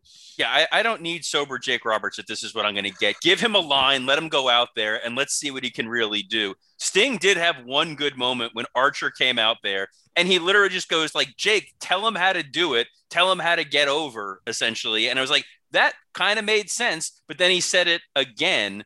And then Archer kept saying Sting at the beginning of every sentence, which was very strange, as if he was reading a script. He's like, Sting, I'm here to say this. I thought this was an improvement, though. I mean, I thought this was one of the better Archer promos. But then it was a weird thing where he's angry. He's like, why was I off TV? Which, again, is a very, like, that's a backstage producer argument, not a on-camera wrestler thing. It's like it's very Vince Russo-esque. Yeah. I was against Vince. I was up against Moxley, and then I was off TV. Why? And things like, yeah, that's right. Why weren't you on TV? How was that a wrestling feud? That's a Tony Khan can't write TV feud. Well, here's the problem too, is that he's been like this the whole time, right? They're denying me. I deserve my shot. So they gave him multiple shots and he lost them all. He lost every match. They gave him that. So they didn't duck him. More like murder, squawk, squawk, squawk, monster. Am I right? Oh, all right. I'll be hanging myself after this. Also, Vince would have hung himself on the moment where Jake Roberts draped his arms around Archer to make him look like he was 5 feet tall, as opposed to a monster. Jake Roberts needs to stand like where your knees are bent and you're to the angle, as opposed to looking like he's towering over. Robert, tell Jake to hold any physical position and see what happens. He'll start leaking. Robert, here's what they need to do. Just whisper in Jake's ears, pretend he's one of your kids, and then he'll distance himself. Oh, man. Scott, are we being too harsh here? In this instance, no. It felt like prisoners put on a play. Like, Jake was like, this is a love story. Can I say one last thing about this segment? Yeah. This is the most meta thing, right? So they mentioned that, Sting mentions that Insanity is doing the same thing every time and expecting different results. We had a trios match with Kenny Omega and the Good Brothers. We had a women's match at 9:25 p.m. We had Darby versus Jabroni again. And Christian not getting over with a promo. So, yeah. And you know what the different results are? The ratings are plummeting. Like, you keep doing the same type of fucking show and expecting it to get better. And you're using celebrities who are 50 plus. Like, they keep making these same mistakes, and then they call it out in this promo. Like, they wink to the fact that, like, you know what? Sting has been out here 18 fucking times and hasn't been able to talk. Like, if he really wants to say something, why doesn't he just make a video package? Yeah, but dude, then he says something, and you go, that's Sting? I was never told that was Sting's. He cuts a promo like Joe Biden, dudes. There's a reason why Sting was most over when he didn't talk for a year. Dude, he was literally, he's like, you should be on top, and you don't want to be in the middle. It's the bottom. It's the top of the ladder is where you should be. Where's the title for you, Lance? Like, it was so fucking shit. That is the Biden cadence. Yes. Biden's speeches, it's like he's discovering the points of his speeches when he's giving them. It's like, yeah, I wanted that. That's why I said that line. Well, because he's still, like, once you see Joker Sting, you see that voice in all of his other incarnations, and it's hard to, like, where he's like, I'm crazy. Hey, Tony, tell me about Blue Chew, buddy. All right, we got to push through a little bit. We have a backstage segment with Team Taz. Next up, we have Darby versus JD Drake. Oh, God. With Caesar Bonani and Ryan Nemeth, the Hollywood bad boy, I believe. We will not make fun of JD Drake because he looks like probably anyone listening to this show. He looks exactly like Sean Donnelly. It's crazy. Comedian Sean Donnelly. But pre-weight loss. Sean's lost a lot of weight. But look, man, I will say this, like, Darby is so fucking talented. He carried this guy to a good match. And I mean, I think this JD's not bad. He's not bad, but he doesn't have, like he's just not like a star. You know what I mean? Like, but let me ask. I don't want him to sit on my face. Let me ask this question, though. Let me ask this question, though, because they've done this now like several weeks in a row where they put an established guy against a young guy or to make him look good. When you see a guy like JD Drake, there is no money in JD Drake. You are not going to build your company around him. You're not going to build him up. There was no reason to give him a 12-minute match against Darby Allin to get to a post-match beatdown. If you needed a guy to put in there to make Darby look good, you have Christopher Daniels sitting in the back who has nothing to do. And this was an open challenge. And it could have been, you know what? Frankie got his moment last week. I want my moment this week. They have a great match that highlights how talented Darby Allin is versus Darby Allin can handle the third guy from Bear Country. JD Drake doesn't need TV time. His little, AEW Dark Stable doesn't need real TV time, let alone a 2-segment match. They announced that Matt Hardy versus Darby Allin will be next week. I really hope they don't put the title on Matt Hardy. We have a Chris Jericho segment backstage, which is interrupted by the Pinnacle. He is then saved by Mike Tyson. I thought this was a cool, this was a look. I think Scott's right. Like, because it didn't deliver a rating, it's like it didn't work. But look, they clearly had to, I guess, patch over the fact that we were supposed to have a Tyson Jericho match at some point. And I thought they did a fine job of it. So. Yeah, on the same episode where they have the best friends bringing up matches from a year ago, you're supposed to just forget, so what happened, and why did Mike Tyson have all these MMA guys and an actor named Mickey Gooch? It just, none of it makes sense. What they need to do is tell the celebrities what to do, and as opposed to, it makes it seem like, we'll fit you in when you're available, we'll do what you want, we'll bring out who you want. It's like, no, you're the company. So you present them how you want. Yeah, but how did they not do that this time? I know the last time was a mess, but this time, what's the? Because there was no. I thought this was good. Yeah, it was. Yeah, it was good. So why was Tyson? I don't think that they should have brought Tyson for this episode, but I do think that how they used him was good. That's what I'm trying to say. Mike, my guess is that Tyson was there because he was going to be part of Sting's promo, but then Sting got interrupted, so they never got to the big announcement. But what was great is we finally confirmed that Shawn Spears is the sacrificial schmuck of this group, because they let Tyson punch him. And when Tyson threw bad working punches, he started throwing some real punches because they don't really care if something happens to Shawn Spears. That part was great. Britt Baker cut a fantastic promo, but she may be healing herself into becoming a babyface. That's the entire time I was watching this promo. I'm like, yeah, she's just being right and truthful, and I agree. But this was another promo where they don't put me on TV enough. I guess I'll go on YouTube and get wins. It's just, I don't want this. I don't, they expect you to know who Bear Country and JD Drake is because of the YouTube show, and they expect you to keep up with the wins and losses from YouTube. It's getting to be work watching this show. And it's not as enjoyable. But also, YouTube is television. The dream is over. Everything's the same. No, it's Nothing not, Scott. Matters. It's not, Scott. Comics release their specials on YouTube, and everything is empty. And right. I'd rather watch a comic. But you're saying 600,000 viewers is the same as 70,000 viewers, right? Because that's what Elevation's been getting. I'm saying nobody retains it for more than a half hour after they consume it, no matter where they watch. Right, but Scott, you're implying that when they go on YouTube, they're going to remember to go look up AEW Dark, Elevation, versus you go on YouTube and there's a more interesting video that's sitting right there. It could be a Dan Soder bit. I'm trying to fucking plug the idiot that the people that were on before. Trust me. He just did us a favor, buddy. He needed he needed the rub that we only I don't think he needed it. that was I'm doing something else with Dan. Let me help him out. Dan is so above us that we actually are going to release a 2-minute podcast of him talking to Urban Meyer in the middle of it. I like Britt Baker's promo though, because she basically just turned into Jim Cornette. She's like, in this fucking company, wins and losses they think matters when really it's about star power, merchandise sales, and ratings. That's why somebody gets over, not who wins and loses. And I was like, shit, that makes total sense. Hotter Cornette. I don't know. Jim Cornette, you ever see him in that mauve jacket? Ooh.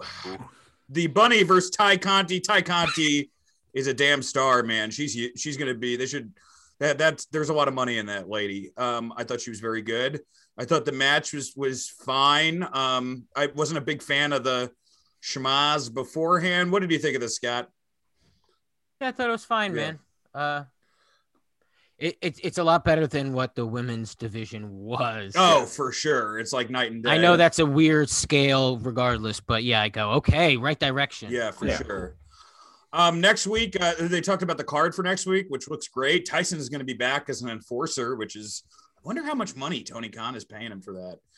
And then we get to our main event, Kenny Omega and the Good Brothers versus John Moxley and the Young Bucks. this was less of a match and more of like a build to an angle for me. And I thought the angle was really interesting, and I thought it was done very well. My only problem with it is, for me, I just, right now you have, the Elite or the Bullet Club or whatever you want to call them, and you have the Pinnacle, and you have the Inner Circle. There's just a lot of stables for me, and a lot of them occupy kind of the same space of being, we're the Elite, like we're the best group, the Pinnacle, we're the Elite, we're the Inner Circle, we're the best, but I've said, a lot. I thought the segment was good. Scott, what did you think of this? Yeah, my problem with the segment, and I did like it, and I don't mind longer storytelling, but originally back in what was it, December or the first week of January, the Young Bucks did too sweet with them. And then there was this tension, and then you're just going back to them too sweeting with them. You're ending on the same note. We had that experience already of everybody joining forces. I know it was a little different because they were more disconnected last time, but it made me go, oh, cool. Now the Young Bucks get to be heels, which, trust me, they're better at being heels. It's because it's kind of like a Cody situation. Yeah, 100%. Yeah, they're better being heels. I just think that it's like, there's a lot here, where because the explosion didn't work, it kind of is to their benefit in the sense, I feel like if the ring blew up in a way that was spectacular, you wouldn't want to see Omega and Moxley in a ring again. But because it didn't, you're fine with it, because it really is, that was supposed to be like, this is it for us. We had this trilogy, we're done. But, well, it kind of didn't end, so I guess we can keep going. And the thing is, like, I guess it's the kayfabe thing. Like, if the Young Bucks, like, and I've seen people asking this, so I'll ask you guys, did the Young Bucks organically turn in this, or was this their plan all along? Because if this was their plan all along, why would they let the Good Brothers and Kenny do moves on them?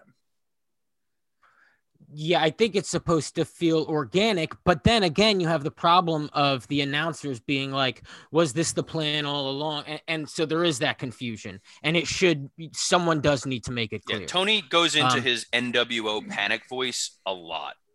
And it was one of the reasons why I couldn't stand Shivani in WCW, because everything would be like, what's going on? I thought Tony was great. He was just trying to cover over some fucking bad booking. Yeah, dude. But he does it a lot. And during this moment, it just needed to breathe.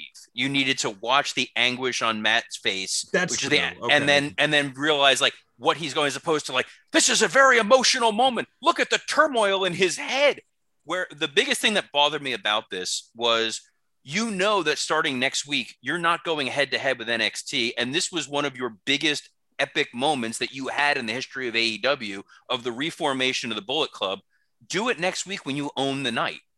Let this be the biggest audience you have, because you're going to have probably as close to 1 million viewers as you can get, because they're not watching NXT. They have nothing else to watch. And your first non-head to head is the holy shit, Kenny Omega has reunited the Good Brothers and the Young Bucks. This is the Bullet Club. I got to keep watching, because you are going to get people that weren't watching that don't watch NXT or any AEW. They're going to tune in next week. That would have been your big epic moment, as opposed to, yes, this was a big moment, but most people were watching NXT TakeOver as opposed to this, and they're going to see the video package. Scott? Well, but I would argue that next week is the big epic moment. Last night was a repeat of what happened a few months ago, but more solidified. Next week is the gang is back together. How are they going to act? Your draw is tune in for a Matt Jackson promo. Cool. I mean, well, yeah, but I'm saying, it's at least them formed. We're off to the races, as opposed to the idea of it possibly happening. Well, the thing, because why would anybody tune in if they don't know it's going to happen? Well, the thing is, like, now they're together. Let's tune in. Well, I think that Tony wanted to win the night. I think that it was the last night, and I think they wanted. Sure. I think that they wanted to.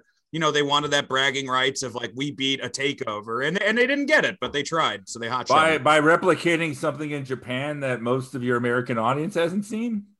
I mean, a lot of American audience has seen it, though. A lot of people. No, they haven't. Yes, they have, man. Why do you think this thing is a thing? Well, hold on, Mike. I think most people. Here's the deal. Most people, as American wrestling fans, saw the Bullet Club shirts. if you went to a WWE event or you went to a TNA event or any wrestling thing, you saw the Bullet Club shirt, so you knew what it was, even if you didn't know what the Bullet Club actually was. So now it's like, hey, I get to see that thing that was super over in Japan happen here. That's exciting for those people. It's like, now I can understand what it is, and what it is a chance for them to sell a crap load of more merchandise. But I feel like they've been doing that for a long time. Like, that's what Finn and the Good Brothers felt like. And then, you know, they literally called it the OC when it was AJ Styles. And look, I think that this iteration is better, but they're not the first to be an Americanized version of that thing in Japan. For sure. Next week, we are going to have NXT versus AEW on the show. They will, you know, it will be a post-takeover NXT and a competition-free AEW. So it should be interesting to see who has the better show next week. I'm excited for it. NXT has been on an upswing. AEW's been, it's been kind of a little bit autopilot lately, but, you know, I think it's going to be a fun week to watch wrestling. Number 5, Show in Hell. This was brought to us by Robert Karpelis. It was a interview of Vince McMahon by David Letterman in 1989 promoting the film No Holds Barred, and boy, is this awkward. Robert, why did you tell us to watch this train wreck? Because there's something absolutely amazing about the fact that Vince McMahon has produced television for decades, and he was one of the most over characters on television, yet he doesn't know how to do television otherwise. It's like every time he goes on a talk show, it's like he's building a feud. You put him there with Bob Costas, he's going to get into a feud. You put him in there with Armin Katayan, he's going to get into a feud. You do not pick a fight with David Letterman because you're never going to win. And Vince McMahon especially on his show. Well, Vince McMahon had been on Letterman before when it was Letterman's third anniversary. But that was during like a segment. It was during a segment, but the whole thing was because Bob Costas talked about this later. It was announcing the which baby was going to be born during the anniversary, and it was going to be the late night baby. Vince took it seriously, and they were all kind of making fun of Vince for it. So there was already this kind of, you know, bitterness to them. And this goes back to the Belzer thing we did last week, where Letterman's not going to let Vince get away with pretending that any of this is real. And he's going to try to poke the bear as much as he can. But Vince comes out very smug in the beginning in this really nice suit. And as soon as he looks so scared by the end of the interview, he looks like terrified because he's like, God damn it, this guy's smarter than me. Like, he got eaten alive. But it was like he fired the first shot at Letterman because Letterman's like, looks like you got weights for Christmas. He's like, well, David, looks like you didn't. And it was like, oh, okay, it's going to be that kind of interview. And this is what Letterman lives for. And some of my favorite Letterman bits are when he gets a guest that shouldn't be on there, like Spencer Pratt or Paris Hilton or Lindsay Lohan, and he just eats them alive. And he gave Vince lifelines 4 or 5 times, and Vince just wouldn't take it. And that's what makes this so fun to watch, because Vince on TV, when he shows ass on WWE TV, it's because it's scripted. He always is. He's the composed billionaire of the company, and he's always spoken about in such reverence. But then you put him here and it's like, all right, he's the country bumpkin buffoon that the mainstream media likes to make him be. What did you think of this, Scott? Yeah, Vince doesn't do interview, like he doesn't come to play, and so he's always on the defense, and in that reality he's always justified. Like, who am I to judge that crazy zone? Yeah, it's always like, who's trying to kill me? Well, and also, you know, he goes, well, he threw the first shot because he said, looks like you didn't get weights, right? But Letterman says, looks like you got weights in like a shitty way, like as if lifting is insulting. Like, that's Letterman's thing. And the thing about Letterman's my favorite late night talk show host of all time. If you take him out of hosting a talk show, he deserves to get punched in the face every 2 minutes. He's a cunt. That's David Letterman's thing. So I get Vince wanting to combat him, but then he just kind of gives up because he goes, oh wait, he's winning in a verbal battle and I can't fight him. Oh no, I forgot I can't fight him. I'm going to lose. Yeah, it definitely is that like I'm bombing face. Dude, like this is why Conan was so much better at interviewing these wrestlers, because like Conan would just be like, oh, I'm so weak. Let me touch your like arms. This is why, Vince, I would be a fucking amazing interview for you, because all I'm going to ask is like, let's see those titties dance. And Vince would be like, God damn it, I love it. You know, like, which shout out to Bruce Pritchard for me stealing that line. But yeah, I mean, like, Vince, come on the show anytime. I'll give you a softball interview. No problem. No problem. I would rather just watch Vince try to figure out how to use Zoom. I'd say the best talk show host ever with wrestlers was Regis and Kathy Lee. But Regis he was like, right, yeah. Yokozuna, you're just so fat. Like he was just amazed by everything. Yeah.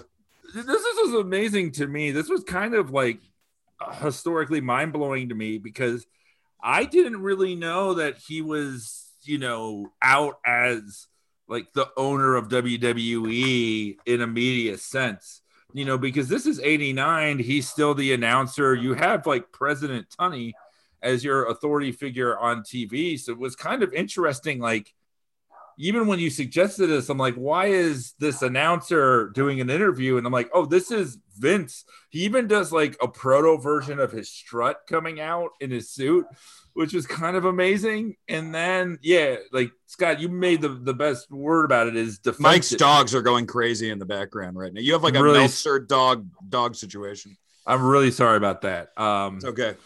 But because he knows that everyone's looking down at him, because they are, and he has this inferiority complex, and so it's fun and combustible, but it's also, especially when there's a live audience and the live audience is there for the other guy, you're gonna lose.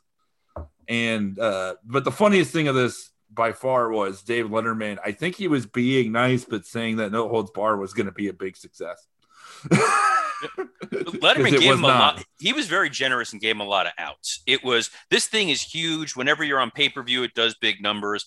I loved Bobby Heenan growing up. We're from the same town. He's really great. He's like, you guys get the best wrestlers, right? He's like, I wouldn't say that. And it was like, what is, like, Vince was in his own head. Didn't know. Yeah. He didn't know what to do. Like I've been that, like where you're in college, you're trying to impress people, and then you realize you haven't read the author. Yes. And you're like, oh shit. That's like that was Vince's entire vibe. Yes, Vince didn't read Ulysses, and he's giving the report on it. But what was funny, I mean, Letterman had his one gotcha moment when there's like, oh, it's SummerSlam. And it's like, and what's going to happen? And then the audience like, oh, he said it. They made him admit that wrestling is fake. And that's when Vince kind of was just like, all right, fuck this. We're done. But when Letterman wants to, make a segment work, the Lawler Andy Kaufman thing is the gold standard of wrestling talk show moments. That is one of the coolest things I've ever seen. And Letterman played it perfectly. This was why you don't let wrestlers do talk shows. And as more proof of why wrestlers don't do talk shows, for next week's Show in Hell, we are going to be doing the Vader and Undertaker interview in Saudi Arabia. It's Kuwait, dude. Oh, it's Kuwait. Sorry. Shit. My bad. Yeah. Kuwait. It's a wild interview. I will say it's less awkward than this interview. But you do think somebody's going to get murdered. So check out the Kuwait interview. If you guys want to tune in next week, we'll also be roasting Shawn Michaels. This Letterman one, I almost thought that he was going to get murdered at some point. Like just even when he was like, put her there, pal, like at the end, like he's going to just like strangle Letterman. Because I mean, it is, that moment when Letterman says the thing about like, so you got one of those WrestleManias coming up, and that was like a super defensive moment for Vince. Like the thing, if you're a wrestling fan long enough, and I'm sure Vince can't understand this because he's too deep in it, it's that like, yeah, people don't give a shit about this. And you kind of have to like, even if they're mildly curious, you have to accept that as some kind of respect. And even if they get it wrong, like who gives a shit? And wrestling really is its own language. So when people talk about it, it does sound insulting because they are gonna. It's like it's like being like, hey, so you do the La Cucaracha, like there's like it's like we're a race of people, right? And this was the peak, and everybody's racist. This was the peak era where wrestling was a joke. It's like Jim Ross always talks about this on his podcast when he's not saying other really offensive things, that late 80s, early 90s, it's like, if you said you worked in wrestling, people would look at you like, what a fucking loser, unless you were in that bubble. So when Vince goes outside of his world, to everyone else, it's like, all right, here's the clown to come dance for us. Now it's cool, but nobody watches it. I think that maybe like that was part of the draw for mainstream, is like just telling wrestlers it's fake. And now that they say it's fake, they don't like it anymore. Right. Well, this is the last thing I'll say is that, like, what they often say is Vince is the one who took it national, but what he really did, and with Hulk Hogan, was he made it specifically for kids, which was a brilliant idea because you get a new audience every couple of years and you get them for a long time. Like, it's a genius. It's what MTV did, it's like, it's fucking smart. And look what happened to MTV. Number 6. Hey, I don't know if you noticed by my hoodie, but it's WrestleMania week, folks. WrestleMania 37. We're going to go through our predictions. I'm going to start out with Lana and Naomi versus Dana Brooke and Mandy Rose versus the Riot Squad versus Natalya and Tamina versus, I'm guessing, Billie Kay and a mystery opponent. There may be somebody else added. I think it's going to be Billie Kay and the mystery opponent. And I guess this is more of a hope than a prediction, but I hope that it's Io Shirai and that Billie doesn't do anything. And it's just Io Shirai like winning the match for them. And then the next night she like wins the match for them. And you basically build a new star in the division that way. It does devalue this tag division for sure, but Vince doesn't give a fuck about that. What do you think, Robert? My hope is that Billie Kay's partner is going to be Peyton Royce, and that they realize that splitting up the Iconics, the only over tag team they had, was a terrible idea.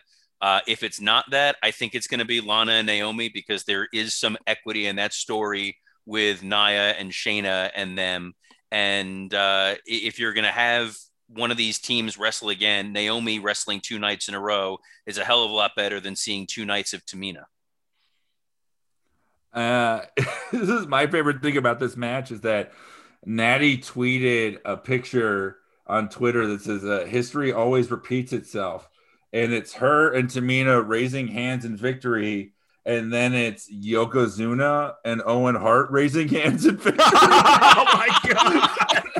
God damn it, Natty. Yeah, if you can see that there, you guys can look this up on her. Holy shit. No. Oh, no. If I'm Tamina, I'm like, excuse me. Yeah. Fuck you, Natty. That's hilarious. To mention, things didn't really end great for either Yoko or Owens. So this is not going well. Yeah, exactly. Yeah, but don't worry. Next she puts up a picture of the Menendez brothers. But don't worry, Robert. History repeats itself. Who do you got in this match, Mike? I'll say, mystery partner and Billie. It's so funny when Mike doesn't give a shit about something, because you usually see his soul leave his body, which is what just happened when he gave his prediction. Scott. Yeah, Mike will be feeding his action figures during this match. He made everybody macaronis. I want to say I legit bought one of those arcade one-up machines, Marvel vs. Capcom. I will be playing that a lot during WrestleMania weekend while WrestleMania is on. I think Natalya could win, right? That's the team. But I also think it's probably going to be a surprise, and I would love for it to be Io. And I know she tweeted kind of a little thing as if to hint that she'd be at WrestleMania, but then you go, it's going to be like Trish and Lita or something. And then they're going to like win it and retire the titles. I hope they just start chanting Yoko Snuka. All right, next up we have Cesaro versus Seth Rollins. I predict this will be a good match if they stay away from character work. The most swings ever and a Rollins victory. Who do you got for this, Scott? I think Cesaro has to win. I think it is supposed to represent finally, getting his moment, but it's not going to be a moment, and they're going to pretend it is, but it's not. I swear. I don't care. I know every WrestleMania match is going to be amazing because finally fans, and it's going to feel so cool. But this is not Cesaro's moment. He deserves a better moment. But I hope he wins. Seth is a great worker. His gimmick is just ass. Yeah, the gimmick's ass, and so it makes you not care. And Cesaro's gimmick is ass, man. Yeah. I mean, just that was Billy Gunn's figure gimmick. it out. Was the ass man. Another time. We're going to talk about Booty Man in the next segment. I was going to say, Mike, who do you got for this? Cesaro. It's a feel-good moment. Robert. I think Rollins needs to win because this is his big return, but afterwards Cesaro swings him more times than ever, and the crowd chants along, and they play it in video packages, which to Vince is a bigger win. Yeah. Braun versus Shane. Cesaro is like that dinosaur, like Brodus Clay, right? What? This is like horseshit what they've done to him. What do you mean? He's not. Like the swinging thing is like the worm or something. Well, I mean, it gets him over with kids, and it's a safe move to do.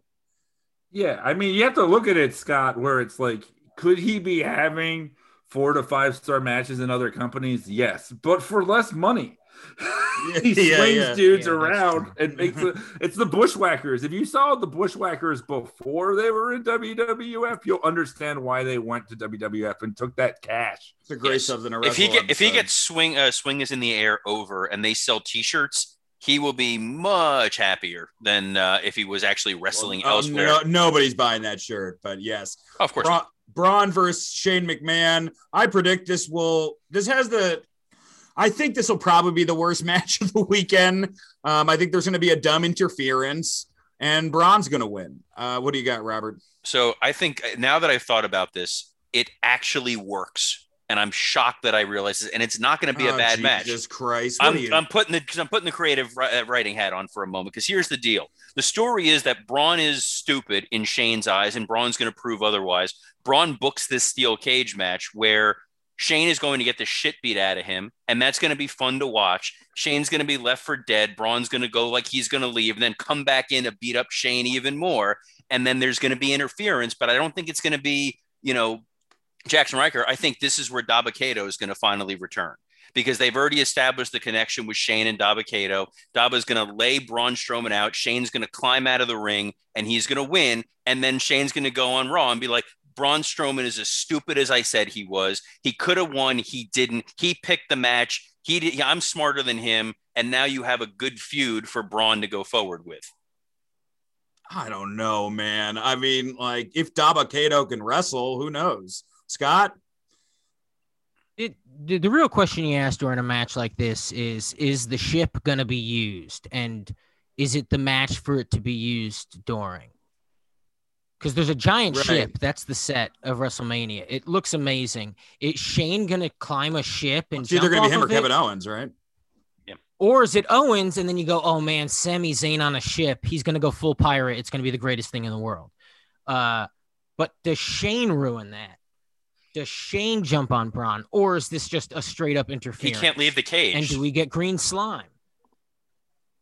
Oh, it's a cage. Oh, yeah. Oh, this match is going to suck. I'll just take. Oh, it's going to be so bad. Oh, my goodness. New Day. This match is going to suck. We had Braun with Nicholas, a couple years ago. So now Braun just has to put over non-wrestling sons of employees the rest of his life. New Day versus AJ Styles and Omos. I can't see a scenario where the New Day wins.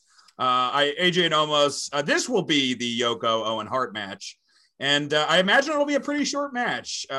Who do you got for this, Mike? Not almost his knees. Okay. Shades of Sid Vicious.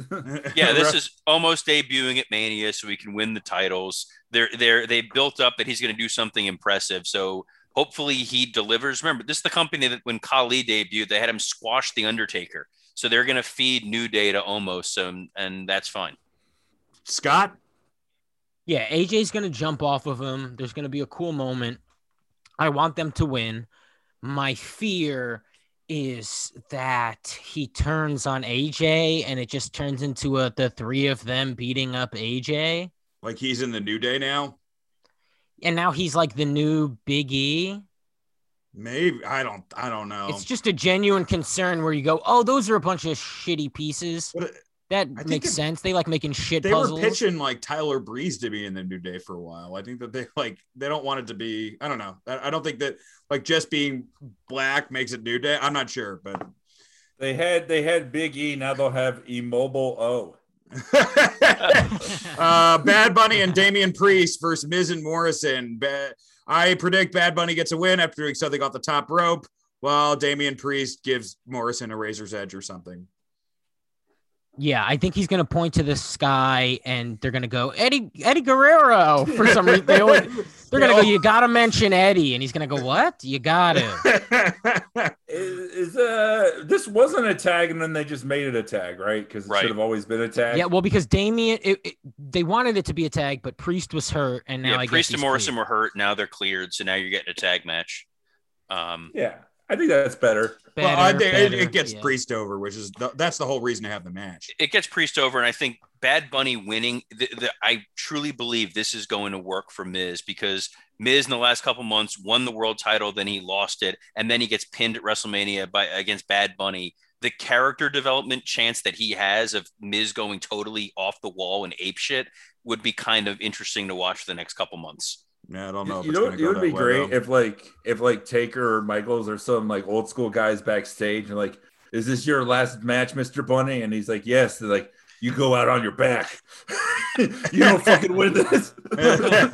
And Taker's just waiting back there to kick his ass if he doesn't do the job. Taping his fist up for Bad Bunny. You're internationally renowned, Bad Bunny, but I'm gonna make you famous. This is the most ahead of time thing in the world, but we're gonna be roasting Undertaker for Halloween, so get ready for that, folks. You're doing the job, Rabbit. Bobby Lashley versus Drew McIntyre. I think it's going to be Drew, but it'll be Lashley if Brock shows up. It's going to be the first thing on the show, so I doubt that's where they'll use Brock. I think that they would wait for the next night to use Brock. But there's rumors about Brock. Yeah, there's rumors that Brock is coming back. Who said this? When? I've just been reading. Why are you so online. Incredulous? I mean, that's. No, I just haven't heard. No, I'm interested. I've been reading online. I mean, it's always a possibility with Vince, you know? Yeah, I guess you're right. But well, then I wasn't a headliner in TNA in 2016, so he doesn't fit the theme of this match. He's made money for the company. I don't get why he'd be in this match. Apparently, this is the first match, right? That's what they're saying. It's probably going to be the first match, so Drew can get that pop. Yeah, you have this awesome moment with the crowd, and I think that's what they ride on, and it'll be a fine enough match. I just think visually we're going to go, holy shit, it's WrestleMania with people, and it's just going to feel awesome, and Drew's going to win, and if Lesnar shows up, that's awesome too, and I think Lesnar maybe would want to because of that moment too, to get that kind of pop, just make everyone go crazy, spread the germs. So I was thinking about this match today, but I'm blaming it on the vaccine. But this is where my brain went. That Drew and Lashley are going to have a good match, and then it's going to be the situation where you have MVP trying to distract, maybe Corbin trying to distract, and then you're going to have Shelton and Cedric even the odds, and Lashley's going to lose to Drew, and then on Raw they're going to point out that there was the stipulation that Shelton and Cedric were not allowed to be at ringside, and then strip Drew of the title. Because I think they want to give Drew that moment of the pop in front of a live crowd of holding the championship. But if Drew wins the championship, there's nobody for him to feud with other than Lashley. So I think having him win at Mania and then them taking the title off them the next night. You could have Balor go over carrying Cross and then do Cross McIntyre. You could, but I think that they set up this Shelton and Cedric stipulation for a reason. I'm hoping, and that's the payoff for it, that they wind up getting. I feel like that's the way out of Seems this. like that's so shitty. Sounds like cruelty. Yeah. To of course fans, it is. right? But that's how they operate. And then it's a shocking moment on Raw. It's the only thing that seems to would pay off why you'd split up the Hurt Business would be that you have this stipulation out there, and then they think that they're doing something good, and it costs Drew the title. I don't know, man. I think Lashley's entrance is going to be great for this. I think Drew's would be really cool too. I think the match itself, yeah, it's like if it's going to go first, your first match should not have a fuck finish. It just deflates the crowd kind of, I think. It should be just if you want Drew to win, then have him win clean or something. They're going to fight again at the next pay-per-view probably, but it should just be a good basic, like, hey, isn't it great? Wrestling's back match. Sasha Banks. Yeah, because the feud's not doing it, man. The feud's not doing it. They have to use a global pandemic. They have to use like John Cena announcing Osama bin Laden is dead moment to get this fucking feud over. Sasha Banks versus Bianca Belair, which I'm hoping goes on last. I predict this will be a really fun match, even though the build has been kind of and it's been kind of Reginald. Yeah, it's been kind of Reginald. And I predict Bianca goes over. Who do you got for this, Mike? Yeah, I think so. I mean, look, like this card, I think is not a good card on paper, just in terms of the builds themselves, but in terms of the matchups, it is. I think that you're going to get some great matches this weekend. Do I think you'll get some great storytelling? Possibly.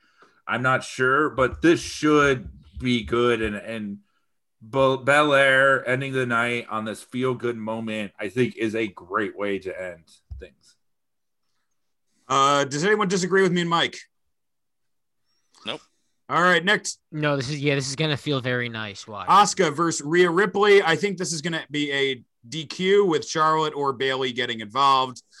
I'm not sure who the DQ's for. Maybe a double DQ. Who do you got for this, Robert? I think Rhea's going to win this. They didn't want the title on Asuka at this point in time. It was supposed to go to anybody who was pregnant, and now they're stuck with this. Rhea lost last year. This is her debut on the main roster. They love having women debut and win the title. It doesn't really hurt Rhea to win the championship here, so I'd have her win it. Mike? Yeah, that makes sense to me. I think this might be one of the best matches on the show either night. I mean, these women are incredible. Scott? Yeah, it's going to look awesome. It's going to be like a glam rock fiasco. I'm excited about it. I think it'll be fun. And Rhea wins, and she's a heel. And I think she's going to go like full-blown heel in this match, and it's going to be really cool to watch. You know what? It is kind of one of the best feuds on the card because it really is just you have that thing I want. I'm going to wrestle you for it. It's not overthought. Dude, sometimes that's all that matters. That's all you need. It's like she wears a black leather jacket. Asuka wears colorful clothes. It's a fucking, they both wear war paint. Let's go, ladies. The Fiend versus Randy Orton. Scott, I know this is your favorite thing in wrestling. What do you think happens? Well, dude, apparently it's just a match, yeah, right? It's just a match, which I'm shocked by. Scary, man. Look, so for newer listeners, I like Bray Wyatt. The Fiend is a character that can't work, though, because he's like Jason. And the Jason movies fucking suck. Oh, and if you like the Jason movies, you're like a pervert or something. Oh my God. And if you're a Fiend fan, you're a pervert. No, it's a that's bad not gimmick. true. It's a bad gimmick for weirdos. It can't work because he's not allowed to sell. So it looks like you're watching like all those awful botchamania gimmicks come to life because he doesn't sell. And every time you see him, he gains 15 pounds. He sucks. I thought he looked a little thinner as a burn. But Randy Orton's funny, and you go, it's just like watching your buddy getting himself into a mess, and that's why I'm excited to watch it. Yeah, it's like your buddy called on stage during like the Universal Studios show, or it's like, yeah. All right. It's like, oh, there goes Randy wrestling the neighbor's dog again. Robert, who you got for this? I guess I feel like the thing is that we got the payoff last month where Alexa Bliss beat Randy Orton. So I feel like now you have to have the Fiend win and then Randy just go away, which I'm sure he'd be really devastated about having to miss a couple months of TV at the Thunderdome. Mike? I think that I'm going to say Zangief and Cyclops because that's who I'll be playing as in X-Men vs. Street Fighter. Oh, Mike, this is wrestling, dude. Yeah, I'll watch. I mean, I love my wrestle crap. The worst thing this can be is fine. I hope it's terrible. I hope we get lots of pyro and but yeah, I think the Fiend. I think the Fiend will win, and yeah, Orton. I think it'll just end with Orton just on a microphone saying how much money he's making that weekend. He's the real winner. Yeah, Big E versus Apollo Crews. We're gonna get into this match a little later on. Look, I don't know, man. I thought it was going to be Apollo because it is his gimmick. If you don't know, it's a Nigerian drum circle match, which I don't know what that is. I Googled. It's not a thing. We're going to talk about it a little later on in the show. But Big E is now coming out to Wally, and I think there's a big Wally. Wally's the sorry. robot from Pixar. Wally, you're right. All right. Pixar is fucking Wally. Although Robert, a lot of the people there will look like the humans in Wally. Exactly. Anyway, I just don't know. I think Big E could go over now, and then I think it's the end of Apollo Crews. If you lose a gimmick match that you introduced, that's it. I don't know. What do you think, Robert? What do you think happens during this match? Yeah, I'm torn. I feel like you can't take the title. You can't take the title off Big E because he's got this momentum going forward. But I can also see Apollo stealing, I guess, a drumstick from one of the Nigerian drummers and hitting Big E with it. But I'm going to assume that Big E keeps the title. Scott? This will rule, and I'll talk about it in the next segment. Mike? Just prediction because we're going to talk about this later. I'll say Apollo wins. Kevin Owens versus Sami Zayn, Mike. This will be really fun. Is there any type of stip? No, Logan Paul's in the corner. That's all. Oh, that's a stipulation. I mean, look, like, even if it's Logan Paul, and I'm like, ugh, like that's still the other company has Tyson, Shaq, and Snoop, and they're all over 50. That's why I'm against them. They're over 50. That's the only reason why I'm not Hogan. But I think Hogan Paul. I think that Owens. I mean, it always feels like he's on the cusp of something more, even though he never is. And they'll use this moment to make you think that again. Robert, Scott. I think Sammy's going to win this because his whole shtick has been everyone's against me and this is a conspiracy, and he's going to win by some kind of fucked up weird conspiracy, like he paid off the ref or something. And it's going to be now it's like, see, Kevin, I told you there was a conspiracy, fuck you. But I also think that Kevin's going to figure out a way to jump off that pirate ship. Scotty. I think this is going to be so awesome. I think there's going to be like 5 moments in it that make me feel amazing. And I think, dude, I think Sammy loses. And I think it's corny, but do they have Logan help Owens? Yeah, that's what I kind of Sammy's conspiracies, Logan screwed me. It's this idea of everybody against him. Which is annoying because you want to see the Owens Logan Paul match eventually. Like imagine those promos back and forth and the online Twitter beef would be amazing. Owens has to stun him. Yeah, for sure. Although it's like I love Kevin Owens. I love Stone Cold Steve Austin. Why are you giving Kevin Owens that move? Like it's a hat on a hat. Riddle versus Sheamus. It's a hat on a fat. Riddle versus Sheamus. I think they'll do Sheamus and then have Keith Lee win the next night, like how they did at WrestleMania 34 with Jinder and Jeff Hardy for the United States title. Who do you got for this, Robert? Sheamus, similar thinking, but I think this is Damian Priest the next night with Bad Bunny, and he's going to win the U.S. title. Yeah, very possible. Mike? This is pre-show, right? This reeks of pre-show. No, there is no pre-show. There is no pre-show. It's starting at 8 each night because there's no only pre-cum, brother. WrestleMania is starting at 8, night 7. I don't know. I believe so. Yeah, I mean, I know that the takeovers have been starting at 8, so I think that the WrestleManias are too. I would go.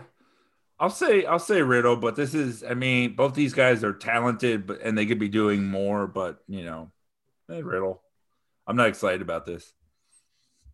Yeah, this feels like a match that like the 24/7 title runs through it. Yeah. Yeah. Like at this moment where you go, this is so amazing because they, they're gonna slap the shit out of each other. But Riddle's gonna be the star of the future. Sheamus, they've cut bait on. If they really believed in Sheamus, this would be Sheamus Drew at Mania.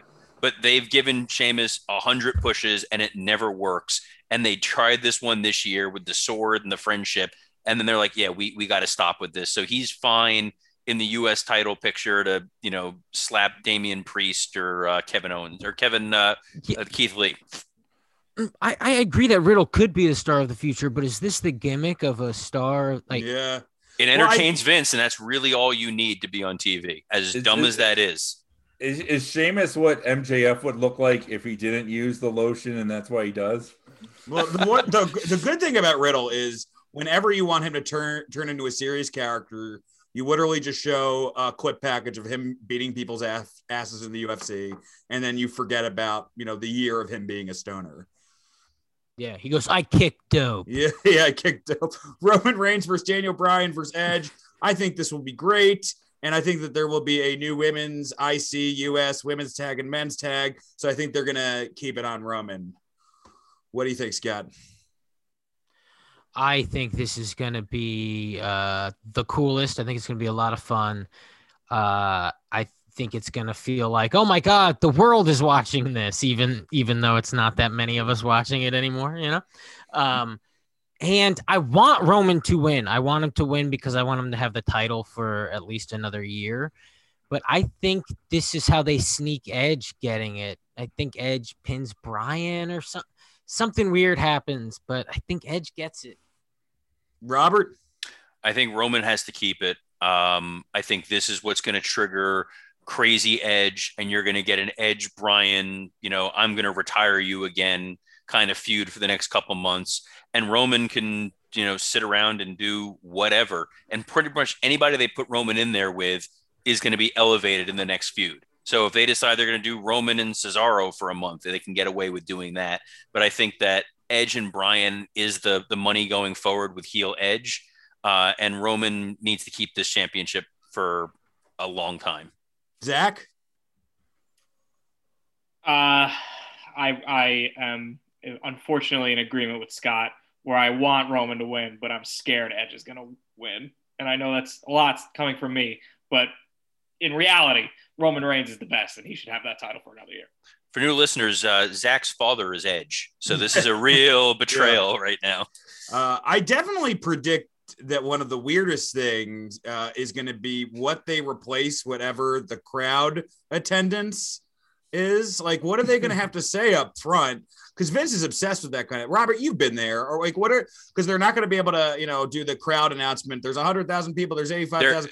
What are they going to make a big deal? This is what they're going to do. That there were more people here than there were at the Super Bowl in the same stadium, and that's what they're going to hype. That this was the biggest event of the year at Raymond James Stadium, more than the Super Bowl. Way more positive COVID tests, but there's way more people here. Fuck you, NFL. That's going to be their whole thing. Yeah, Vince is going to be on a mic. They had the weekend, but we lost it the weekend. Either way, man, it's WrestleMania. It's one of the most fun weekends of the year. Eat some Pizza Hut, eat some Papa John's, enjoy some wrestling. It's literally going to be Vince opening the show with the country is open. And then the news is going to have to be like, no, he doesn't have authority to say that. It's going to be like the WWE kickstarted the economy again. I will say, to Mike's point, though, with AEW stars, WrestleMania has Logan Paul, Bad Bunny, and BB Rexa. And the fact that I only know who these three people are because they're in WrestleMania, but they're all like people, when I told my wife, she's like, oh, I've heard of all of them. That's how you use modern celebrities. So good on WWE for being somewhat current. Yeah, I mean, I feel like I don't remember which one was it, Scott, that mentioned like Bryan versus Edge, because that is you, Robert? Yeah. Like that excites me so much, just imagining like the first lumberjack match but with all neck surgeons just surrounding the ring. Yeah, because I didn't give a prediction on this. Sorry about that. That's okay, man. No worries. Bryan had his I'm a big Bryan mark, but he had his moment, and it was a great moment. He doesn't need this. He's gonna be the glue of this match, and yeah, this is Roman has been dominant, but there is Robert. I know you were saying about video packages. They're obsessed with the video packages. They want that giant arena, Roman in the middle of the arena whenever he's talking about being head of the table, being the leader. It's a great visual, and he deserves the reward for carrying the show. Yeah, being the best thing in WWE in a really long time. Also, how great of a heel he is that His real story is he beat cancer. Yeah. Was supposed to headline last year, didn't because, he was having a kid, all these worries of COVID, and also his health wasn't great.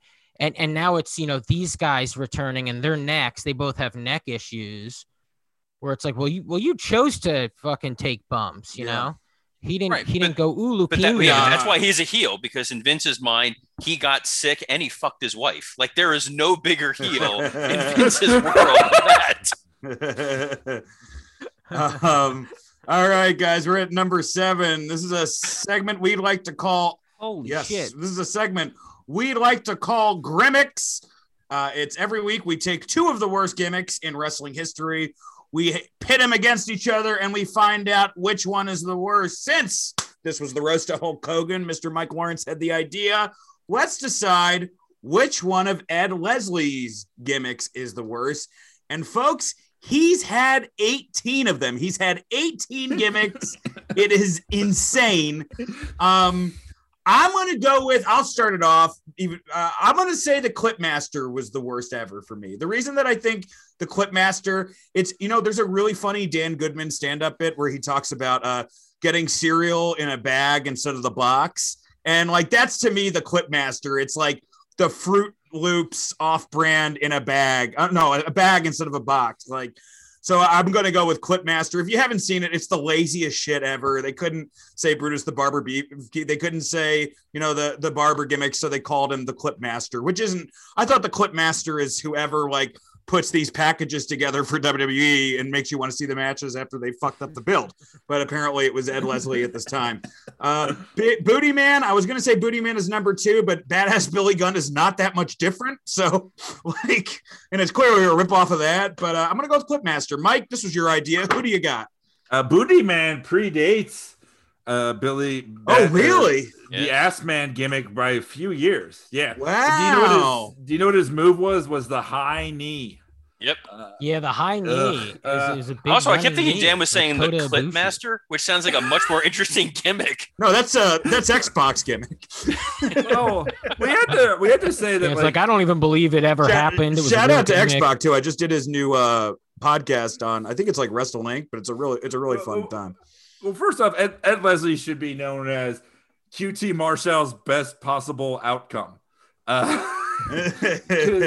mean, dude, the guy worked forever and he was always with Hogan and they were lifelong friends.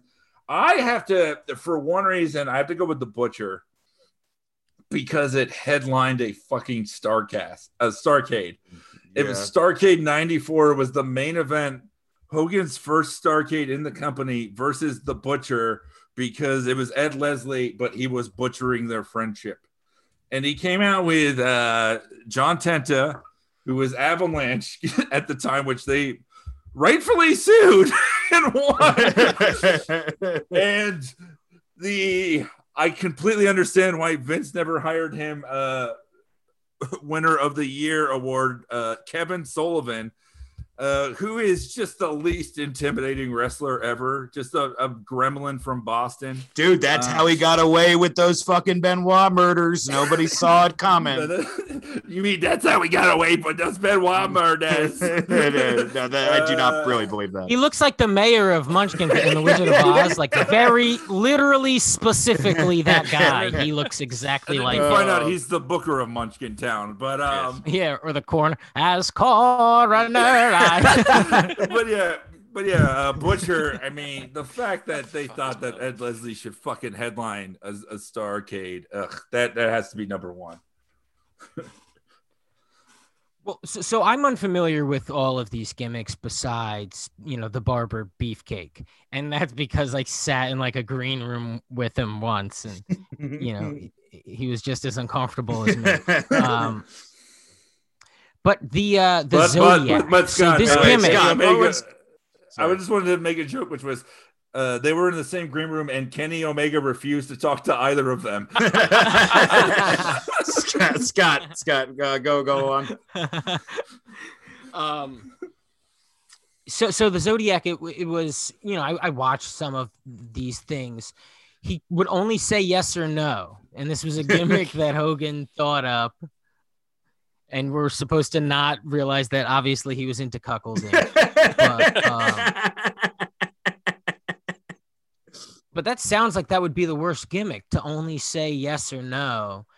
And you're you're that guy doing that. It stopped Beefcake from doing so promos, degrading. so that's great.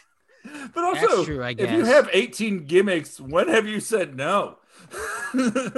See, I was torn. Like I immediately went to Booty Man simply because if Billy Gunn can do something better than you, then it deserves to be the worst thing of your career. But the asterisk to it is when Beefcake came back in the WWF after his parasailing accident, and he was wearing a mask, and the horrifying story that Hogan tells of like, my brother Brudai called me and his face was falling off. Like as a kid, that was terrifying. Like in my mind, Beefcake It looked was like really how the bad. Fiend That's like the looks. one thing Hogan didn't lie about. It was really bad. It wasn't, but then you bring him back, and I was kind of like, even as a kid, I'm like, I don't want to see you wrestle. Your face almost fell off. Like I felt that bad for him as a kid. Like everything else is a work, but it's like, dude, your head almost fell off. Like go home, go work at a Subway. What could be the worst thing that happens if you work in a Subway station? What happened? He crashed in a parasailing accident. Yeah, something like it was parasailing. They came down and hit him in the face. You thought he was a terrible face before. Here's what was amazing. I was watching a Booty Man promo that I just have to tell you the contents of because it was so funny. Was that it was in '96, and he tells this long promo about his mom dying in the hospital and Hogan being there. His father having multiple heart attacks and dying, and Hogan being there, the parasailing accident, and Hogan being there. But then he feels betrayed because Hogan didn't ask him to be in the NWO. But he brings up all these real sad things in his life. And the narration is just the Booty Man confesses what hurts him the most. I also like that the common theme is every time there's tragedy in his life, like it's Hogan's there. Like he's the reason. Oh man! All right. He just whispered to the mom, "Why don't you go lip, brother, mother?" Okay. Did everybody get in there? Which was a gimmick is the worst? Yes. All right. Let's get to number 8.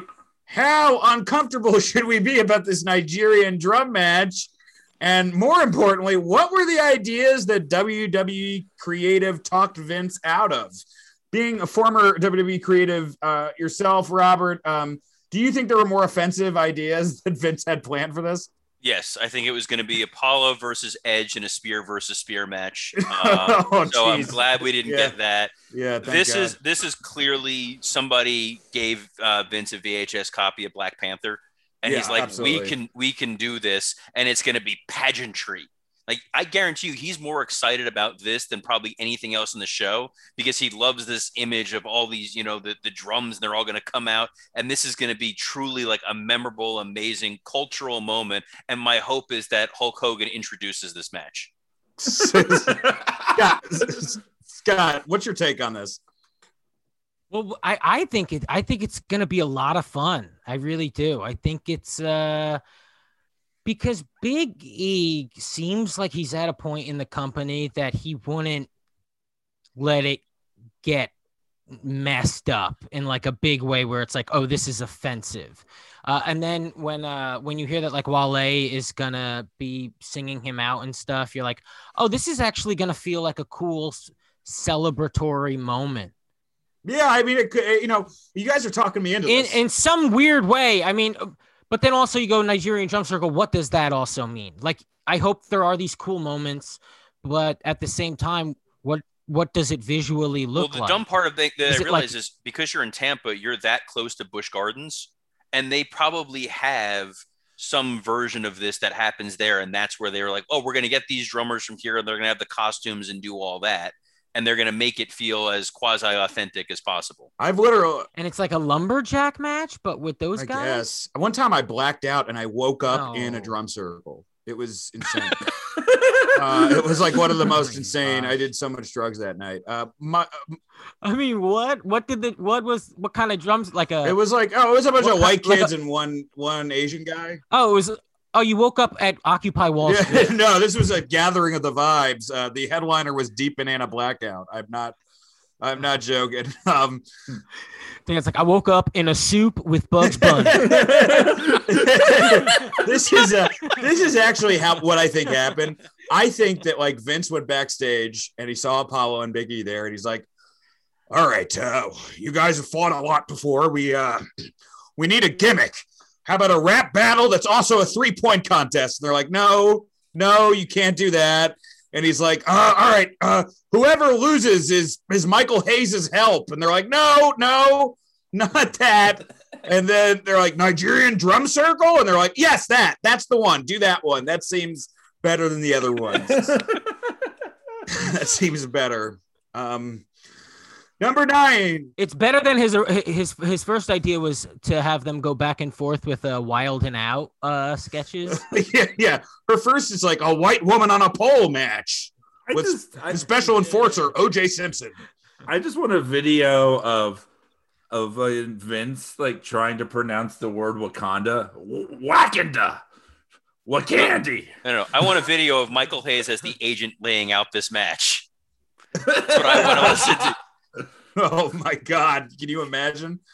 I think I feel like this is one of the more predictable Manias, and I'm just like excited that there's something that I don't know what it's gonna be. So like I'm more intrigued by it, but I've said before with the Apollo Crews thing. If the wrestlers are deciding this, then I'm great with it. If they're not, then God help us all. Yeah, then it'd be very weird. Number 9. If you guys, the Hall of Fame is this week. If you could take 3 guys out of the WWE Hall of Fame and put one person in, who would they be? Robert? The 3 out, and this was tough to only come up with 3 because there's a lot, but I think Tori Wilson, number 1. Far and away, it made no sense for her to go in. She didn't have a particularly memorable career. She wasn't a great wrestler. She wasn't a great on-camera person. She didn't get over as a mainstream star. It felt like this was covering up some kind of sexual harassment. Number 2, Great Khali is the stopper when anytime someone argues, like, why is my favorite not in the Hall of Fame? It's like, relax. They put in the Great Khali, who was a terrible wrestler. I get that he was an ambassador to India, but who gives a shit? India. Okay. The 5 trillion people. Yeah. I mean, Scott's got a point here. And number 3 is Tony Atlas, partially because I had to cut his video package for the Hall of Fame, and it was hard to find more than the same 3 moves of a dude who really wasn't over. And the only reason anybody remembers him is that one special where he's making Spam in his kitchen, and it's just like, this is really depressing. And now he's in the Hall of Fame. If there's someone that I would want to see put in, honestly, as much as I don't like this person, I think he belongs in there, is Kevin Dunn. I think that when they acknowledge that there's the behind the scenes people that need to get put in there, Dunn should have been the very first one. And it should be the Kevin Dunn Award going forward for talented employees at the WWE. That's crazy, dude. What is this? Sounds like honor roll stuff or something. We don't give out awards for these guys. The 2021 guy they let in for the Warrior Award was a guy who works for WWE. They're supposed to be mature enough to know that this stuff is stupid. Robert, they don't have the drive to be famous. They're not crazy people who need that type of validation. Do you have stories of that guy? Who is that guy and what has he done there? I have no idea who this guy is. He did like government relations and stuff. I never met him. I never even think I ever heard his name the entire time I was there. But that's because if you were anything with creative, you didn't really interact with anybody else. It's like, I didn't know any of the people in finance or I mean, HR, but really you're in your own little bubble. You don't know who most of the other company is. Scott. Well, what's the question? 3 out, okay. 1 Yes. Oh, dude, easy. Kid Rock's got to go. I don't even remember what he did. I just remember his legs flailing. Kid Rock, Donald Trump can go, and Drew Carey's in there, which is insane to me. Who would you put in? Jim Johnston. Oh, that's a great. You may have just changed my pick. Mike? I'm going to go. Molly didn't do that much. You already said Tori. I'll go Molly of just like, she was good, but she didn't do a lot, and she didn't do much for the company. Even I get why they they're doing it, but it's just like they kind of have to live with their own bullshit, I think, for a while.